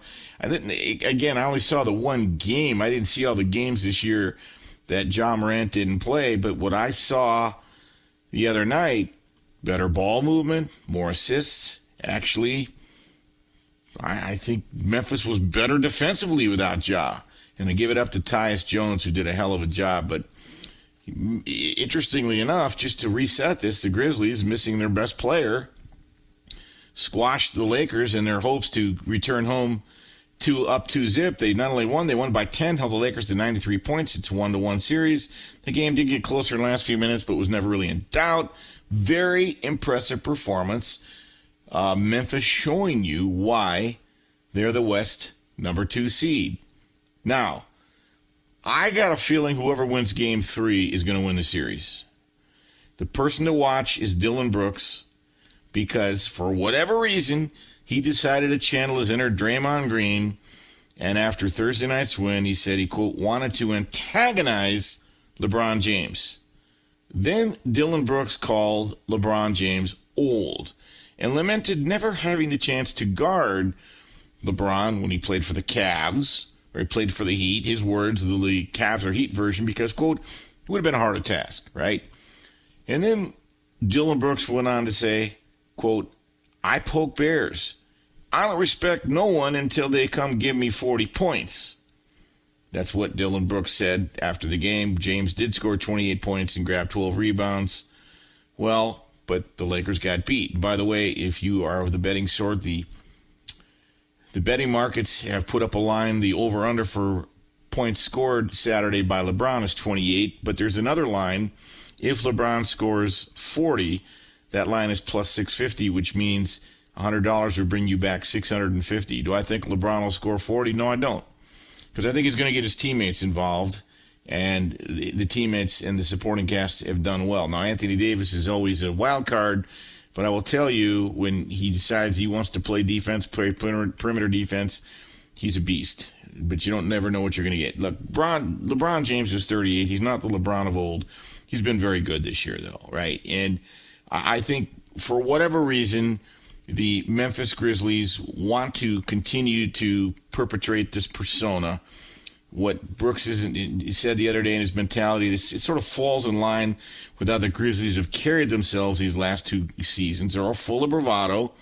But remember, there was an anonymous poll that voted Dillon Brooks as one of the league's biggest trash talkers, and they even call him the Memphis Kids, but they haven't accomplished anything yet. So why Dillon Brooks wants to engage in this is beyond me. Maybe he fires him up. I don't know. Maybe this is show business. This is a circus. However you want to characterize it. I will say this, though. Because of what Dillon Brooks said, and because this is a referendum, these playoffs are a referendum on whether or not the Memphis Grizzlies are going to let a great season go to waste, and whether or not they are ready to step up and be primetime, or in fact they're not ready for primetime players. This series against the Lakers is going to be a referendum on how Memphis is viewed, certainly now and very much heading into next year. Because talk is cheap. Don't tell me, show me. That only adds to the fuel and makes Saturday's Lakers-Grizzlies game, Saturday, 12:30, Department of Redundancy Department, all the much more interesting, because now we will watch the Dillon Brooks, LeBron James sideshow. The sideshow more on Dillon Brooks' side. LeBron has really taken the high road on this one. And we'll see if Ja Morant returns. And frankly, if he doesn't, I don't think that, at least in the short term, I don't think the Memphis Grizzlies are worse for wear. I know they worked him out before Game 2, and his pain threshold did not allow him to handle the ball or shoot the ball the way he would have wanted to. It would have been a detriment. And by the way, Tyus Jones is a hell of a player. He's 7th, 8th year in the league, and he just signed an extension, and he's worth it. So the NBA has kind of become the NFL, if you've noticed lately, with their next man up mentality. And so we will see what happens. But again, more grist for the mill. Dillon Brooks throwing shade at LeBron. And when they get on the floor, we will see if he lives to regret that, or in fact, Dillon Brooks backs it up. Coming up, little news out of the NFL today. And if you don't by now, after watching what happened to Calvin Ridley last year, missed an entire year, understand the simplicity behind the NFL gambling policy, then shame on you. That's on you. There was some news today, and I will tell you the Detroit Lions are not happy about it. I'll explain. I'm Bernie Fratto. We're coming to you live from the Las Vegas Fox Sports Radio studios here in Las Vegas, the TireRack.com studios. Keep it locked. You're listening to the Bernie Fratto Show on Fox Sports Radio. This is Steve Covino and Rich Davis, and together we are Covino and Rich. Covino and Rich. Thanks, buddy. That's right, Covino and Rich, Fox Sports Radio's newest hit show. Heard weekdays from 5 to 7 Eastern, 2 to 4 Pacific on Fox Sports Radio and the iHeartRadio app. Every Covino and Rich show is available as a podcast. Just search Covino and Rich wherever you get your podcasts and subscribe. I'm such a rockin' dude. The show features our unique take on sports, injected with some fun, humor, and relatability. Listen to Covino and Rich 5 days a week on the iHeartRadio app, Apple Podcasts, or wherever you get your podcasts. Covino and Rich, give me a hell yeah! I'm Katya Adler, host of The Global Story. Over the last 25 years, I've covered conflicts in the Middle East, political and economic crises in Europe, drug cartels in Mexico. Now I'm covering the stories behind the news all over the world in conversation with those who break it. Join me Monday to Friday to find out what's happening, why, and what it all means. Follow The Global Story from the BBC wherever you listen to podcasts. This is it. We've got an Amex Platinum Pro on our hands, ladies and gentlemen. We haven't seen anyone relax like this before in the Centurion Lounge. Is he connecting to complimentary Wi-Fi? Oh, my! Look at that! He is! And you will not believe where he's going next. The Amex dedicated card member entrance for the win! Unbelievable! When you get travel perks with Amex Platinum, you're part of the action. That's the powerful backing of American Express. Terms apply. Learn more at americanexpress.com/withAmex. We're back on the Bernie Fratto Show, coming to you live from the TireRack.com studios of Fox Sports Radio here in Las Vegas. Take you up to 2 a.m. Pacific, 5 a.m. Eastern. What is the NFL's policy on gambling? Well, it's pretty simple. The NFL's gambling policy prohibits anyone in the NFL from, quote, engaging in any form of gambling in any club or any league facility or venue, including the practice facility. Now, to be clear, players are not prohibited from gambling on sports. They are prohibited from gambling on the NFL anywhere at any time. They're not prohibited from having a little fun, throwing a few shekels on another game or such, but not in the facility. Oh, by the way, just so you know, not the same rules for NFL personnel.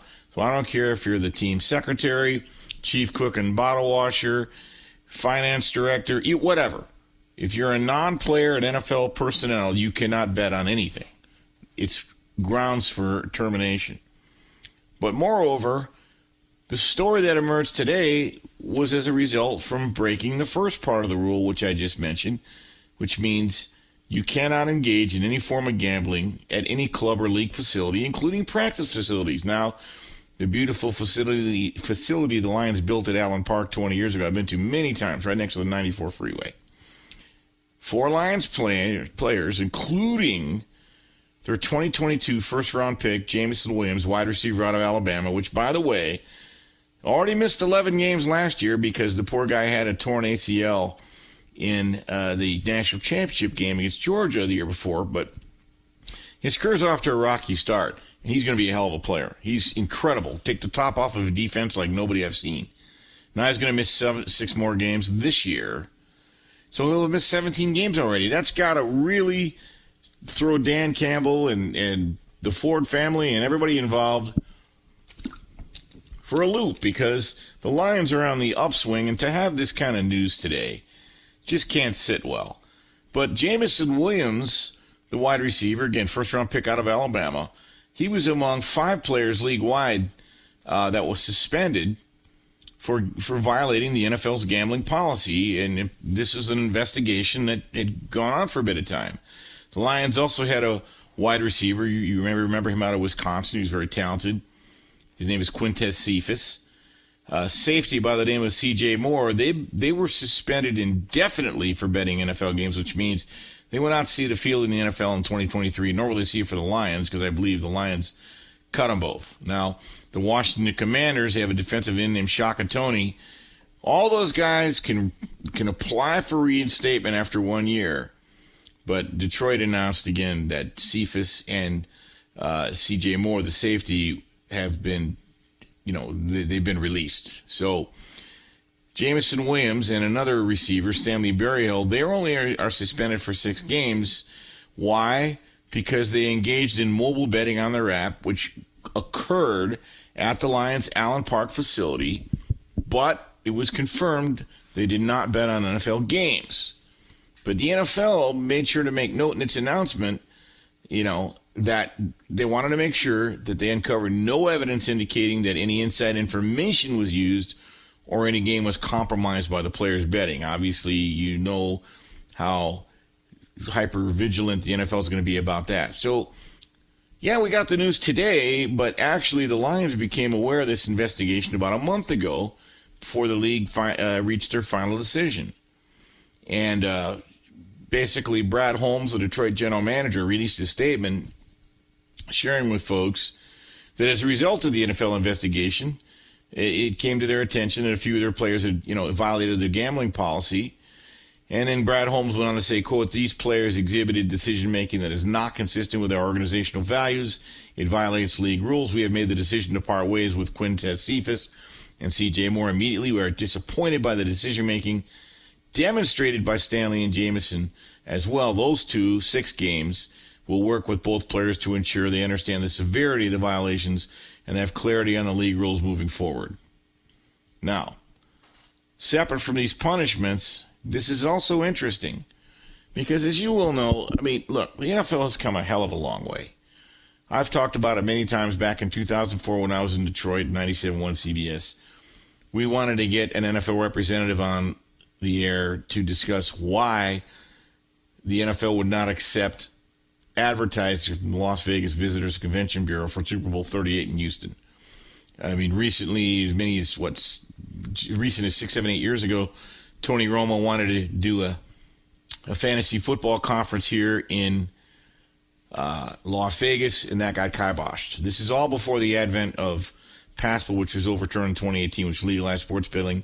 Now, the NFL, which wouldn't even endorse fantasy football, now has fantasy football connected to their website. And we all know that sports betting drives the NFL to even greater heights than it ever would have been. Who else is going to stay engaged in a 42-3 game with 3 minutes to go unless you got a bet on the total, most likely, whether or not it's going to go over or stay under? I'm not saying this is a bad thing, because sports betting, 98% of the people who engage in it, they enjoy it. It's the same kind of entertainment as going to a movie. It's an adrenaline rush. Most people think they bet to win money. They don't really. They think they do, but they get high making the bet. There's nothing wrong with that. All right. Most bettors are upwardly mobile, educated. They can afford it most. Some, like with most vices in life, they get themselves into trouble. But betting is, drugs are harmful to probably 100% of the people that take them. Betting is only harmful to a very small percentage of the people that do it. It enhances the viewing participation of the sport. It feeds a competitive spirit and that competitive drive that most bettors have. But this is a situation, though, that the NFL, if you cross that line, if someone ever starts to doubt the integrity of the outcome like WWE, then you're having a problem.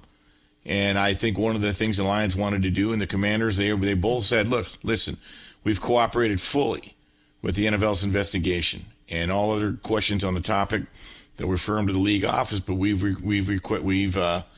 cooperated fully. And even Jameson Williams, he's represented by an organization called Alliance Sports, and I give them top credit. They actually released a statement of apology on the behalf of the receiver. They said Jameson, quote, takes full responsibility for his actions. He's very apologetic to the NFL, his teammates, fan city of Detroit. However, it's important to note that Jameson's violation was not for betting on football, but rather to a technical rule regarding the actual location in which the online bet was placed, and which would otherwise be allowed by the NFL outside of the club's facility.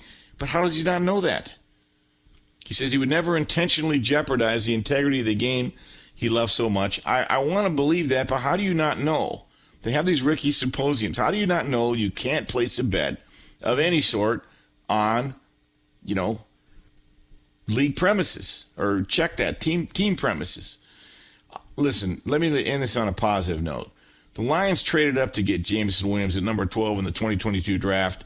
He showed real flashes. He had a limited role. He had that 41-yard touchdown catch against the Minnesota Vikings. Is the only pass he caught all year. And he'd been working out with Goff in California to develop chemistry. And he was even on site in Allen Park this past week for voluntary off-season workouts.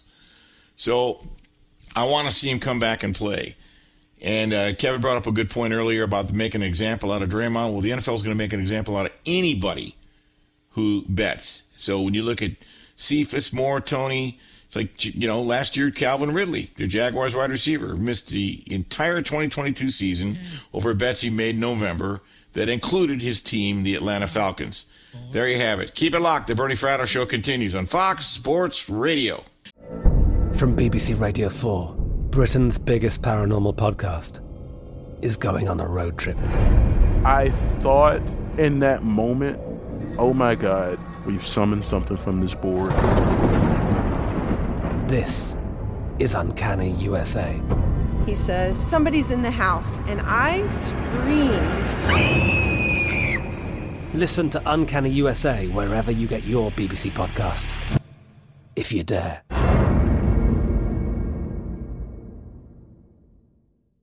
There are some things that are too good to keep a secret.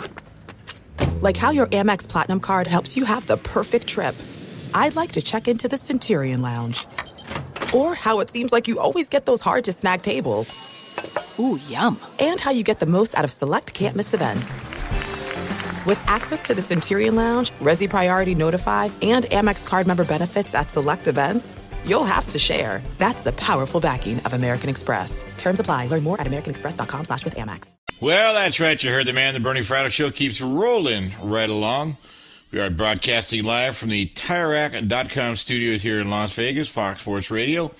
TireRack.com will help you get there. An unmatched selection, fast free shipping, free road hazard protection, and over 10,000 recommended installers. TireRack.com, the way tire buying should be.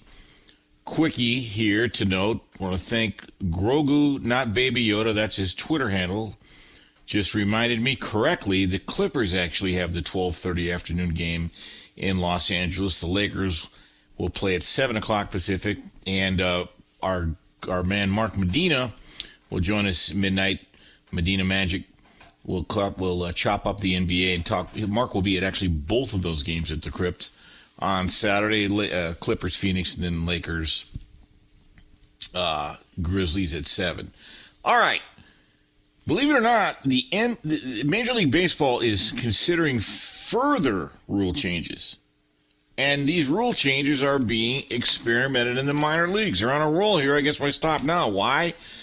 We are 10% through the 2023 version of the Major League Baseball season. And the pace of play dramatically improved. The 9-inning game is down a full half an hour, 30 minutes, compared to the same number of days in 2022. At this point last year, 10% into the season, it took about 3 hours and 7 minutes to play a Major League Baseball game. And now it takes 2 hours and 37 minutes. Check. They accomplished what they wanted. Offense. Wanted more offense for the fans. Runs up 1.4 per game compared to the same number of days in 2022. This year, last year this time, 8 runs a game, now up to 9.4. That's more offense. It's more excitement for the fans. Batting average is up 20 points compared to the same number of games at this point last year. Stolen bases, an exciting aspect of baseball. Not only have stolen bases increased dramatically to the highest level in 20 years, they're now 1.7 attempts per 9-inning game. The success rate on stolen base attempts is up dramatically. It's about 80%. Which is up about 7 percentage points from last year. And let me tell you why that's significant. Maybe the greatest base stealer of all time, Ricky Henderson, his success rate was about 80%. So what have we done? We've turned all the Major League Baseball player base stealers into Ricky Hendersons? I don't know, maybe. All right, so with the Major League Baseball on a roll, Rob Manfred getting his flowers, Major League Baseball is not considering further rule changes, and they're actually being experimented now in the minor leagues. So, because the advent of the 20-second pitch clock has substantially cut down on game times, and banning overshifting and increasing the size of the bases seems to have worked as well, and the fans have enjoyed the changes, even though, believe it or not, this slays me. Some fans are complaining the games are too short. I go to the concession stand to get a beer and a hot dog. I missed 3 innings. Okay, they eat before the game. Stop it. The same people were complaining that the games were too long and they were too slow and too deliberate, and batters were taking too much time between pitches, and pitchers were, fiddling around too much. They didn't like it. The games become so specialized because you got 5 pitchers every game now. You got your starter, you got your middle man, your long man, your short man, your mop-up man, your closer, right? And all of those are game stoppages. Well, you can't have it both ways, okay? You can't have it both ways. But if you're a Major League fan who's not happy with the changes, get ready because there's more coming. The Associated Press reported that Major League Baseball announced there could be several potential rule changes on the horizon just this last Tuesday. Right now, they're experimenting in the Atlantic League, which is an independent minor league that is partnering with Major League Baseball to test some of these new ideas. One of the changes includes a designated pinch runner. One of them includes what's called a double hook designated hitter. And they're also experimenting with limiting a pitcher's ability to make pickoff moves. I guess they would reduce it from 2 down to 1. Is that what it would be? So I guess, Rob Manfred spoke to the media.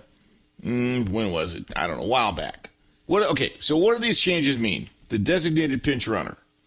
By the way, this is not new. We actually had this in high school when I was playing high school baseball, where this, and part of it was for pitcher on base. He could go back and, put his jacket on and be ready between innings. Catchers could be pinch run for, so they could have the gear on to speed the game up, that kind of stuff. But if they implement it in the major leagues, which is, again, this is currently being tested in the minor leagues in the Atlantic League, the quote-unquote designated pinch runner would mean that a bench player could enter the game at any point as a substitute base runner. And both players would be able to return to the game even after the sub. So let's say you run for the catcher doesn't leave the game. He stays in the game. And the designated pinch runner could re-enter the game at another time. Okay? And the example Major League Baseball gave was just that. Does he have a slow-running catcher who reaches first to lead off an inning? Managers could replace him with a faster bench player, try to grab a run, take advantage of the speed, steal a base, then the catcher takes over behind the plate again for the next half inning. And then the bench player goes back to the bench. He could still be used as this universal pinch hitter later on. Now, what's a double hook rule for the designated hitter? What the hell does that all mean? That's a little bit more punishing. If a starting pitcher doesn't last 5 innings, as you know, the team loses its DH spot. But if the starter goes through 5, they keep the DH. But if they don't, the pitcher's spot has to hit for the remainder of the game. As for pickoffs, that's another rule they're looking at. The league is now instituting a 2 disengagement system for 2023. You know what that means? Guy gets on first or any base. A pitcher can only maneuver to pick him off twice. If you do it a third time, you better pick him off, or you're going to be in violation, and the runner's awarded a base. Essentially, pitchers now, they can step off and throw over twice, but again, if they do it a third time and you don't pick the runner off, you're going to be assessed the penalty. Well, the Atlantic League is now actually testing a single disengagement system. In theory, that would cut down on game times even further. And so, look, the Atlantic League has been used before in the experimental rules over the last couple of years for the shifts, for the pitch clock, for the bigger bases, and it's all designed. This, the word coming from the ivory tower is every bit of this has always been designed to merely emphasize the athleticism in Major League Baseball, create more offense, more action, less downtime, less standing around, improve pace of play, and give the fans what they want to see, which is action. They want to see action, and now they're seeing it. So the real question is, these 3 new additional changes, could they really make it to Major League Baseball? Well, it's got to be tested. It's being tested in the Atlantic League, like I said. From what I'm told, the designated hitter change feels like something that has very little chance of making it through to Major League Baseball, as does the disengagement rule. So I don't think they're going to change the pickoff rule anytime soon, reduce it from 2 down to 1. And I also don't think the designated hitter, the double hook rule, is going to find their way into Major League Baseball anytime soon. However, the designated base runner, that's a concept that's caught Major League's eye, the Major Leaguer's eye. They faster players equals more excitement, more stolen bases, more first to third, more trying to score. And so that's something that I think has a chance of, being implemented in Major League Baseball. Won't be in 2023, but it could be maybe as soon as next year. That said, replacing catchers every time they reach base creates a delay. Okay, that creates another delay when you bring in the pinch runner, but be that as it may, baseball, I think, is continuing to tinker with the game because they are so excited about the changes and, what has happened and how even the most seasoned veterans who cover baseball now, but maybe they've only been covering it for 10 years, they don't remember that baseball used to look like this. This is exactly what baseball used to be. There's something to be said for the hit and run, the stolen base, give me a ground ball to the right side, drop a bunt, manufacture runs instead of waiting around for home runs. And, the Baltimore Orioles had a pitching coach years ago named Ray Miller Rabbit. Work fast, throw strikes, work fast, throw strikes. That's the way the game was played, and then it became far more specialized. And you know what I mean by that. And then the shift got out of control, and one thing led to another, and the game didn't resemble anymore. Now people say you don't recognize the game. Well, I recognize it's the way it used to be. But be that as it may, listen, ballparks are packed. People are enjoying it. Baseball is in the news. It is America's pastime. I get it. It's not as popular in the sense of its intensity as the National Football League, because it's only played one day a week. But I promise you, if you took away sports betting from the National Football League and you took away fantasy leagues and the like, you might not be as interested as you are. But be that as it may, all this is designed for baseball to continue to be a fan favorite. It's played every day. It is a pastime. You pass the time. It's learned from fathers and sons. And so far, so good. I mean, people are responding favorably. So now the question will be, well, baseball, are you going to continue to tinker and go too far or not?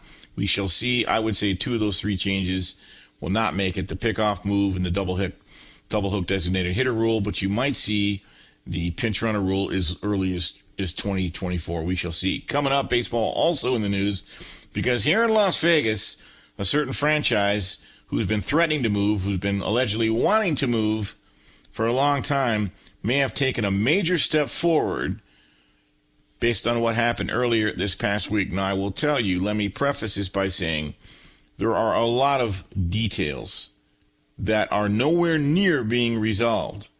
But at least I will tell you what happened from an execution standpoint this past week and where your Oakland A's could be playing as early as 2027.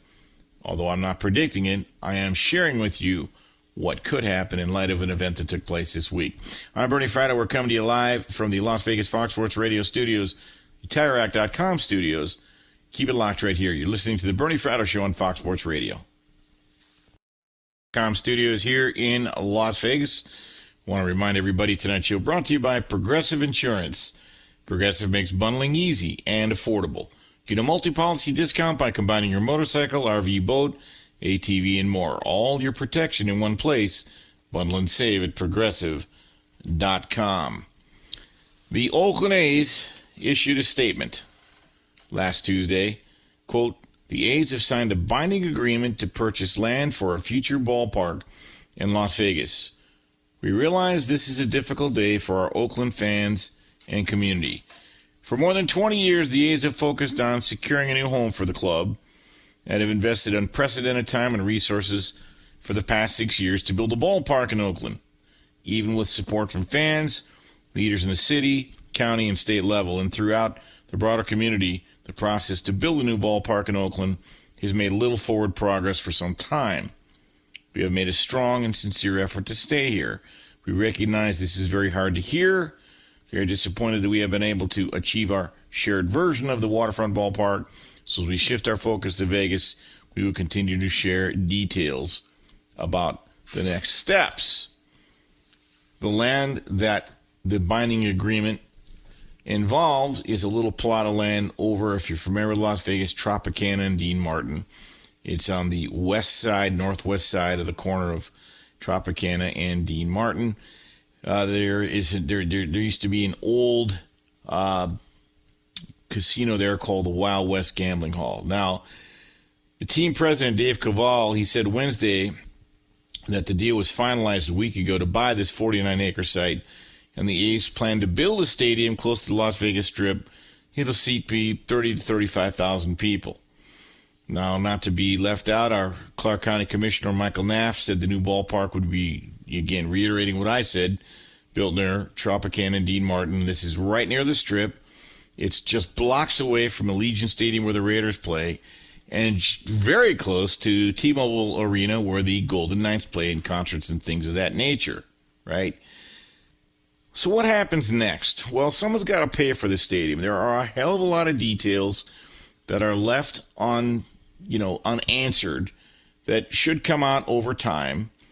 But their belief is that the team, the A's, will work with Nevada and Clark County Clark County is the county where the city of Las Vegas resides.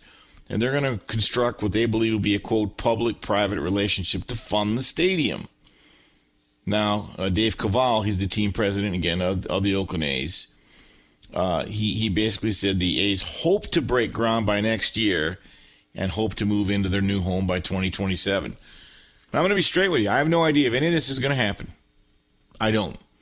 If you ask me to put a percentage on it, I'd say 50-50. I could be dead wrong, or might never happen. You just don't know. I know there are a lot of factions behind the scenes on both sides of the aisle that have yet to have their voice heard. And believe me, after having observed the political football being tossed around before Allegiant Stadium where the Raiders play was built, you have to live here to know what a highly charged, confrontational event that was. Now, T-Mobile, that was a no-brainer. Bill Foley and the Golden Knights, they basically paid for the darn thing. Okay, and that was wonderful. Plus, that was a brand new expansion hockey team. Vegas won in hockey. It's been incredibly successful here by any measure, and it's Vegas' own team, Vegas-born Golden Knights. Now, the A's came here. That was someone else's team, but you know the story there. Now, the A's is a different situation, right? I get they've been looking for a home for years to replace their stadium. It's outdated. It's run down. The team's played there since 1968. They talked about building stadiums in Fremont. They talked about building stadiums in San Jose. Then finally, they looked like the Oakland waterfront was gaining traction. But alas, at least as of now, April 22nd, 2023, seems to be dead in the water.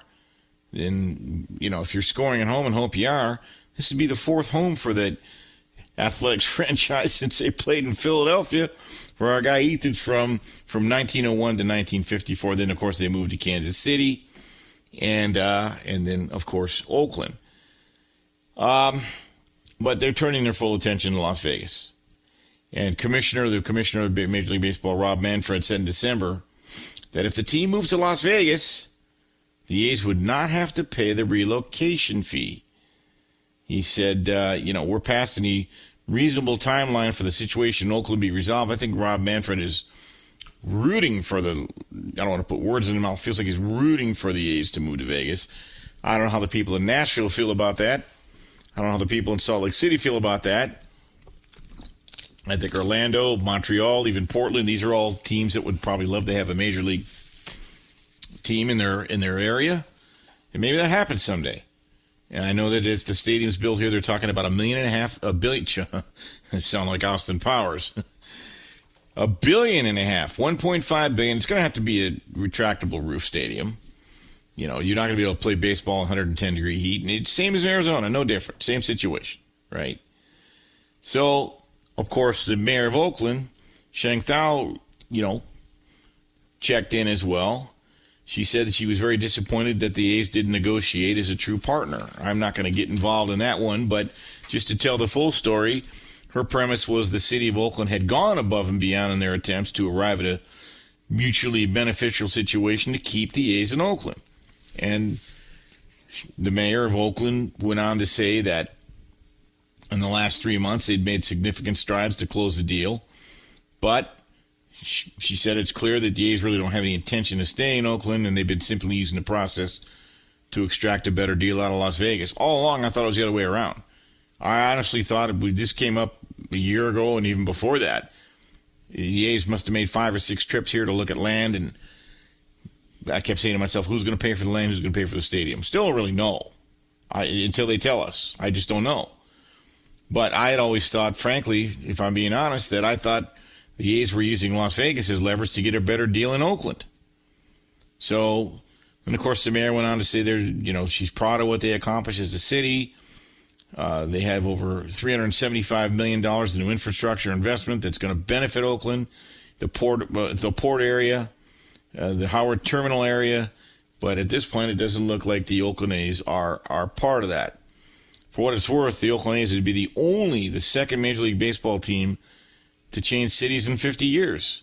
Here's a trivia question for you. Who was the last team to do it? Well, that would be 1972 when the Washington Senators moved to Texas to become the Texas Rangers. And the only other team to relocate would be the Montreal Expos. They became the Washington Nationals in 2005, right? And so it doesn't happen very often, does it? And I don't think it's good for baseball, frankly, when it happens, although the Washington Nationals have been terrific. And I think the Texas Rangers have, been a competitive franchise and beautiful. They're on their second stadium in Dallas, Globe Life. The original stadium they built back in '93 was sensational. But they're already on their second stadium, which takes us back to the Coliseum in Oakland, the site of many historical events, actually, including where the Oakland Raiders used to play. That lease expires after the 2024 season. Now, the A's, and I don't really bash the A's. I know they haven't spent a lot of money and they're struggling this year, but what if I told you they've won 90 games 5 times in the last 10 years and been to the playoffs 5 or 6 times in the last 11 years? So it's not a moribund franchise. It just feels like they're stuck in a black and white movie. And one of the things that doesn't help the Oakland A's is on opening day this year, they had the lowest payroll in all of baseball, $58 million total. To give that some perspective, Max Scherzer and Justin Verlander, they both make $43 million each. One pitcher almost makes as much as the entire amount as the Oakland A's. By the way, again, the team's is like 3-17 this year. They've been outscored by 86 runs. On and on and on. This is the opening salvo. This is the opening statement, and what I believe will be a long, protracted story that will be drawn out. And I promise you, on this show, we will have updates as they come, and there will be updates because it'll have to be a very aggressive time frame if the A's want to get this done. And even now, if everything goes perfectly, which we don't know that it will, they're talking about moving into the new stadium here in Las Vegas 2027. Well, the lease expires at the end of the 2024 season, so 25-26 should be interesting. I guess they'd even have to rent the Coliseum back or find some temporary place to play.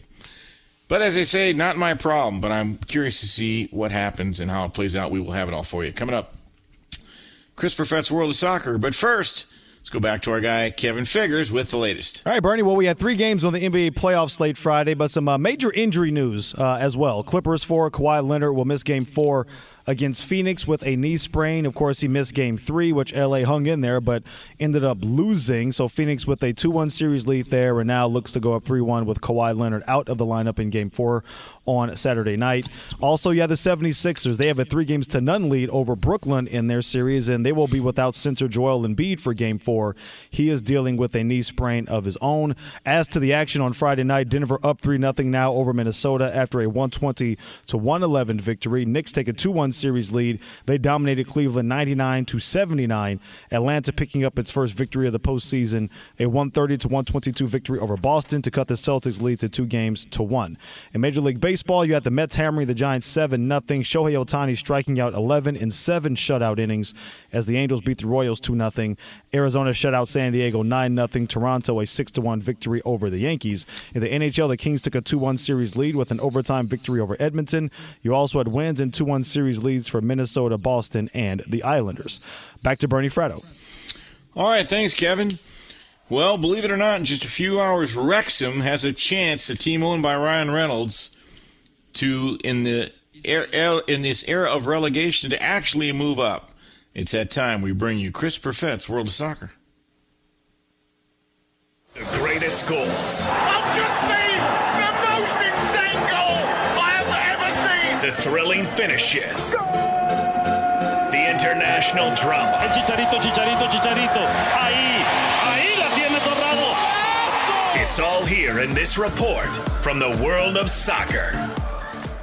Well, Chris, in one of your reports, probably about a year ago or maybe more, you reported that Ryan Reynolds had bought Wrexham, and they're possibly going to get a Hollywood ending here in a few hours. If they win their match, they'll be promoted. That's Chris right, Perfett's Bernie. World of So, Soccer. yeah, so Ryan Reynolds and Rob McElhaney, 2 actors from Hollywood, basically went out and bought Wrexham about a year ago, coinciding with the start of the FX documentary series Welcome to Wrexham. Very much so in kind of the mold of Ted Lasso, but also with kind of a half Hard Knocks feel to it, right? Like they wanted to make Ted Lasso but real. It had those same kind of Ted Lasso feel-good vibes, and there was always a question about it. For those who don't know the backstory, Wrexham is a Welsh club that is in what's called the English National League. It is basically the fifth tier of the English soccer system. There is at the top the Premier League, then there's the English Football League. There's three tiers of that, the Championship, League One, and League Two, and then below that is the National League, and then even farther down from that is regional leagues. And Wrexham has spent 15 years in the wilderness trying to get back out. They used to be a very well-decorated, not the most decorated club in the land, but for the mass amount of clubs in England and Wales, fairly well decorated. They've been in the National League for a long time. If they get promoted here, it'd be the first time in about 15 years or so to get back up to the English Football League. Right now, they sit at the top of the National League table with 107 points. 2 games left to be played. The next closest team, Notts County, at 103. Now, Notts County is actually going to play about 3 hours here before Wrexham does. They'll be playing, what is the name of the club? Maidstone United, who's at the bottom of the National League table. Assumption is they're going to win there, but if they lose, Wrexham could have it sewed up, but they could sew it up on their own terms either way with just 3 points over Borehamwood. That game is going to be at 10:30 a.m. Pacific time, 1:30 p.m. Eastern time here in the States. They'll be hosting them, and they would want to try to sew that up at home. They have one more match after that where they play Torquay United. And even if they don't manage to sew up the top 2 to 7 in the National League, get in a promotion playoff, but this takes you directly at the top to go straight to the English Football League, and it would be a huge coup for Ryan Reynolds, for Rob McElhenney, for what they've done to just really bring hope to a club that has really worked its tail off to try to get back to prominence. Got to give Ryan Reynolds huge credit. He went all in with both feet. He's married to Blake Lively. They have 4 kids. Word has it, Chris, that Reynolds just bought a $2 million home in Marford, which is this posh area of Wrexham. So he's not playing around. I remember when Matt Millen, as you well remember, was president of the Lions several of the worst years of my life. He never even moved from Pennsylvania to Detroit. No. But Ryan Reynolds... They have fully embraced Wrexham. You will see plenty of small-time owners kind of come in and out of even lower tiers in English soccer. There's been a lot of financial problems across soccer. A lot of owners who jump in, they're from India or from the States. They have no clue what they're doing. They just kind of throw some money around or assume they're getting something easy. To the credit of McElhenney and Reynolds, they have not only navigated and understand, especially McElhenney, who's from Philadelphia, who's a huge Eagles fan. He's on Welcome. He was on It's Always Sunny in Philadelphia. But those two together have really understood what it takes to run a club. And if they do get promoted, it will be a fantastic beginning to something special as they move up to the English Football League and struggle to stay up there. But again, 15 years in the wilderness for Wrexham. Final thoughts. It would be magical. If they win their game later today, the players will profit as well. I think they all get I don't know how to convert. I think last I saw it was about £500,000, something £20,000 like per man. I think. Yeah, that's about it. Yeah.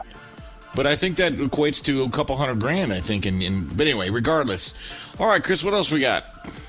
Well, going from the 5th tier to the top, we've been kind of following the race at the top of the Premier League, and Arsenal ended up drawing against Southampton, who's about to get relegated, which means that with 2 games in hand, Manchester City, is starting to really creep up on the leaders in the Premier League here, and it is, it's not going to be resolved anytime soon. Man City is actually playing in the FA Cup semifinals this weekend, so they'll still need 2 extra games to play to catch up with Arsenal. But with only 5 points separating them now, Man City is becoming more and more likely to overtake Arsenal. It would be a huge blow to Arsenal, who has really tried really tried to get back to prominence. And for Man City, who's now in the FA Cup semifinals and probably looking to beat Sheffield United, who's going to the Champions League, punched their ticket this week also to go to the Champions League semifinals. This could be a season that we're all really sizing up for Man City and their bright young star Erling Haaland. By the way, I believe Arsenal tied Southampton. They had to score 2 goals late. I'm not sure where that leaves him, but I will say this. By the time you weigh in Saturday night, we will know the result of the Wrexham game. Yes, absolutely. That will be pretty fun. And then on our side of the I don't know if you've been following with this, Bernie. On our side of the pond here, we had another El Tráfico in the MLS. That's LA Galaxy and LAFC. It's been really fascinating to watch. This is actually the first time ever Galaxy lost at home to LAFC, and it's really underscoring they have no wins this season in the MLS. Their fans have been in boycott since, I believe, February or so. They sold off one of their bright young stars in Araujo to Barcelona, who's already trying to dump him off on a loan. And it's just really bad for Galaxy right now. They had a bit of a scandal earlier in the year, and they're just, I mean, as someone here at LA, Bernie, like I follow along with the soccer scene here. LAFC has completely overtaken Galaxy. Galaxy is one of the most decorated clubs in MLS, and they are a complete afterthought. It would be like, I don't know, if you were here in like the 80s and suddenly the script flipped and the Raiders were no longer prominent, and then instead everyone loved the Rams or something.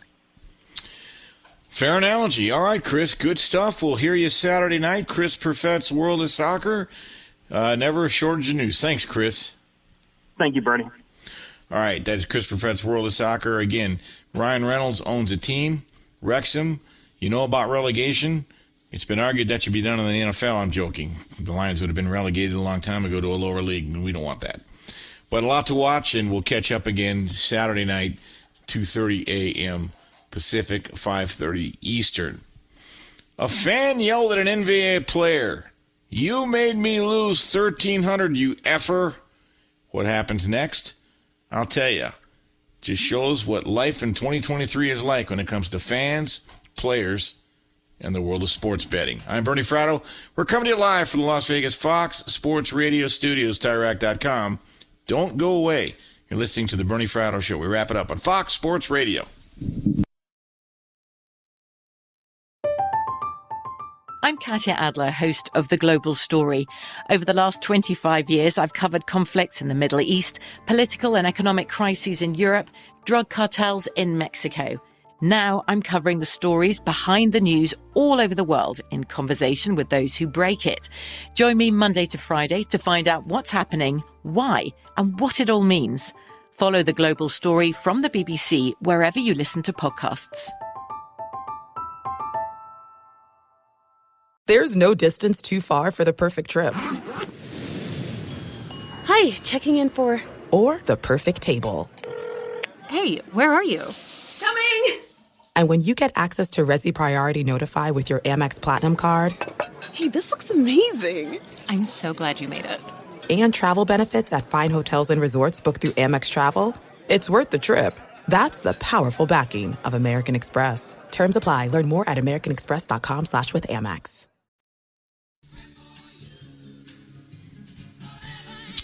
Here, wrapping it up on the Bernie Fratto Show. We're coming to you live from the Las Vegas TireRack.com studios of Fox Sports Radio. Before I go any further, I want to thank my broadcast team. They've been with me since 11 p.m. Pacific on Saturday night.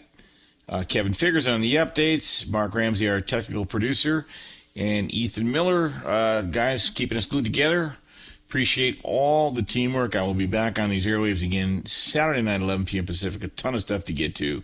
I will get into the NHL playoffs a little bit more, and certainly we're going to dive heavily into the draft. We'll have Mark Medina on at midnight, Steve Fezzik, to talk about sports prop betting for the NFL draft, and we'll be playing all the hits. We'll have a couple more basketball games in the book to wax philosophical about. Speaking of basketball games, a fan is suing Washington Wizards. I'm not going to call him a star because I don't think he's a star, Bradley Beal. And this fan is suing Beal over an alleged post-game incident back on March 21st in Orlando, alleging, quote, battery and assault and asking for damages exceeding $50,000. Ladies and gentlemen, meet Kyler Briffa. He's the plaintiff. He's of Orange County, Florida. He filed the suit Tuesday in Florida's Ninth Circuit Court. And the suit alleges that after the Wizards lost to the Orlando Magic at the Amway Center back on March 21st, Bradley Beal was headed to the locker room when he reacted to a remark that was made by the friend of Biffa's about losing a bet.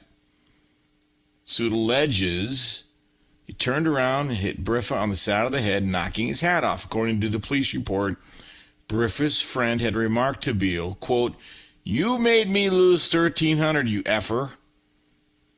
Now, the suit alleges that during the confrontation, Beal told Briffa, when you disrespect me, I'm going to press you about it. Do you think this is a joke? Do you think this is a joke? Do you think this is a joke? He said it like 5 times. Do you think this is a joke? I don't see anybody laughing. Because when I press you about it, what are we doing? What are we doing? What are we doing? What kind of conversation is this? All right. So the Florida police reported the complaint to the state attorney's office. And a spokesperson from the state attorney's office confirmed that there is a pending civil case, but that the office would not disseminate any information.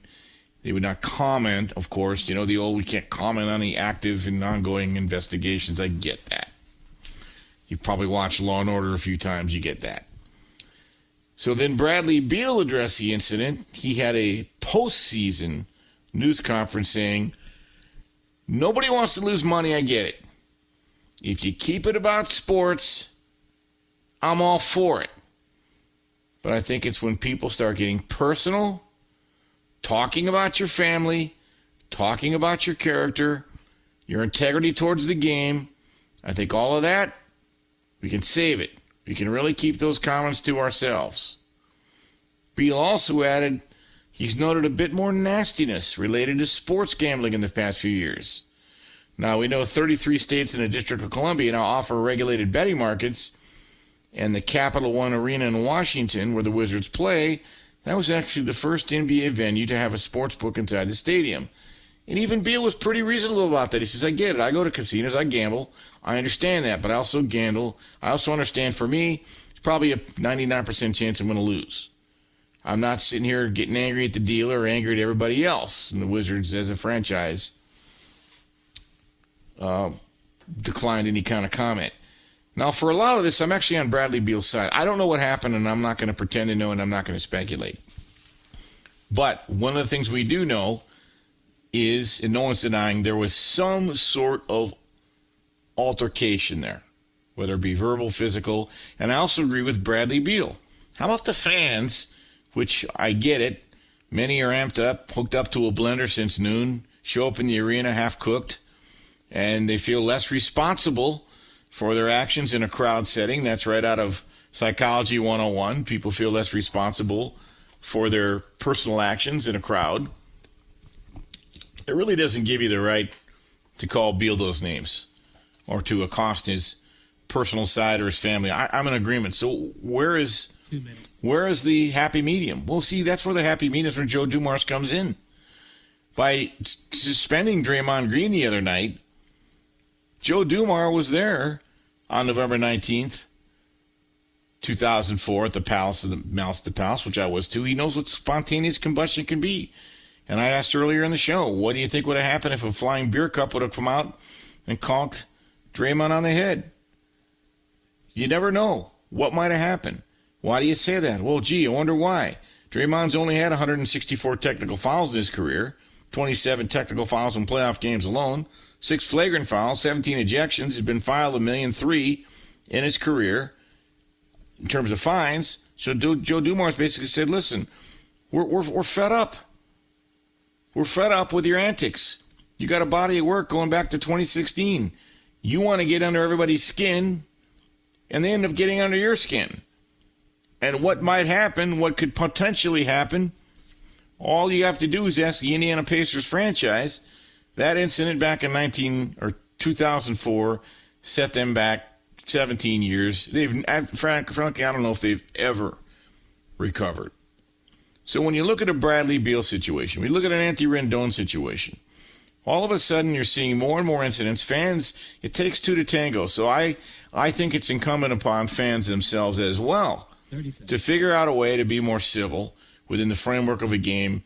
And I get it, you lose a bet, no one wants to lose a bet. But when it rises to this level, where you got a fan suing a player wanting $50,000 in damages because he lost a bet and call Bradley Beal a name, which caused Beal to respond, what the hell are we doing here as a civilized society? We're better than this. At least I hope we're better than this. And if we're not, we have to try to be better than this. That'll do it for the Bernie Fratto Show. Coming up, 11 o'clock Saturday night. Keep it locked. Up next, the great Anthony Gargano.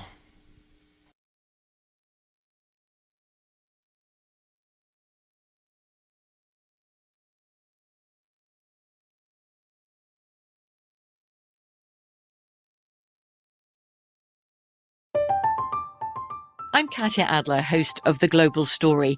Over the last 25 years, I've covered conflicts in the Middle East, political and economic crises in Europe, drug cartels in Mexico. Now I'm covering the stories behind the news all over the world in conversation with those who break it. Join me Monday to Friday to find out what's happening, why, and what it all means. Follow The Global Story from the BBC wherever you listen to podcasts. Xfinity has free premium networks for everyone this month, no matter what kind of entertainment you love. Addicted to true crime? Catch killer cases and more spine-tingling shows on A&E Crime Central. Crave adventure? Explore Asian action movies on Hi-Ya. Searching for something extreme? Check out skating, snowboarding, and more on Fuel TV Plus, the global home of action sports. And find crowd-pleasing bops on iHeartRadio's Hit Nation playlist. There's new free shows and movies to love every week. Say free this week in your Xfinity voice remote.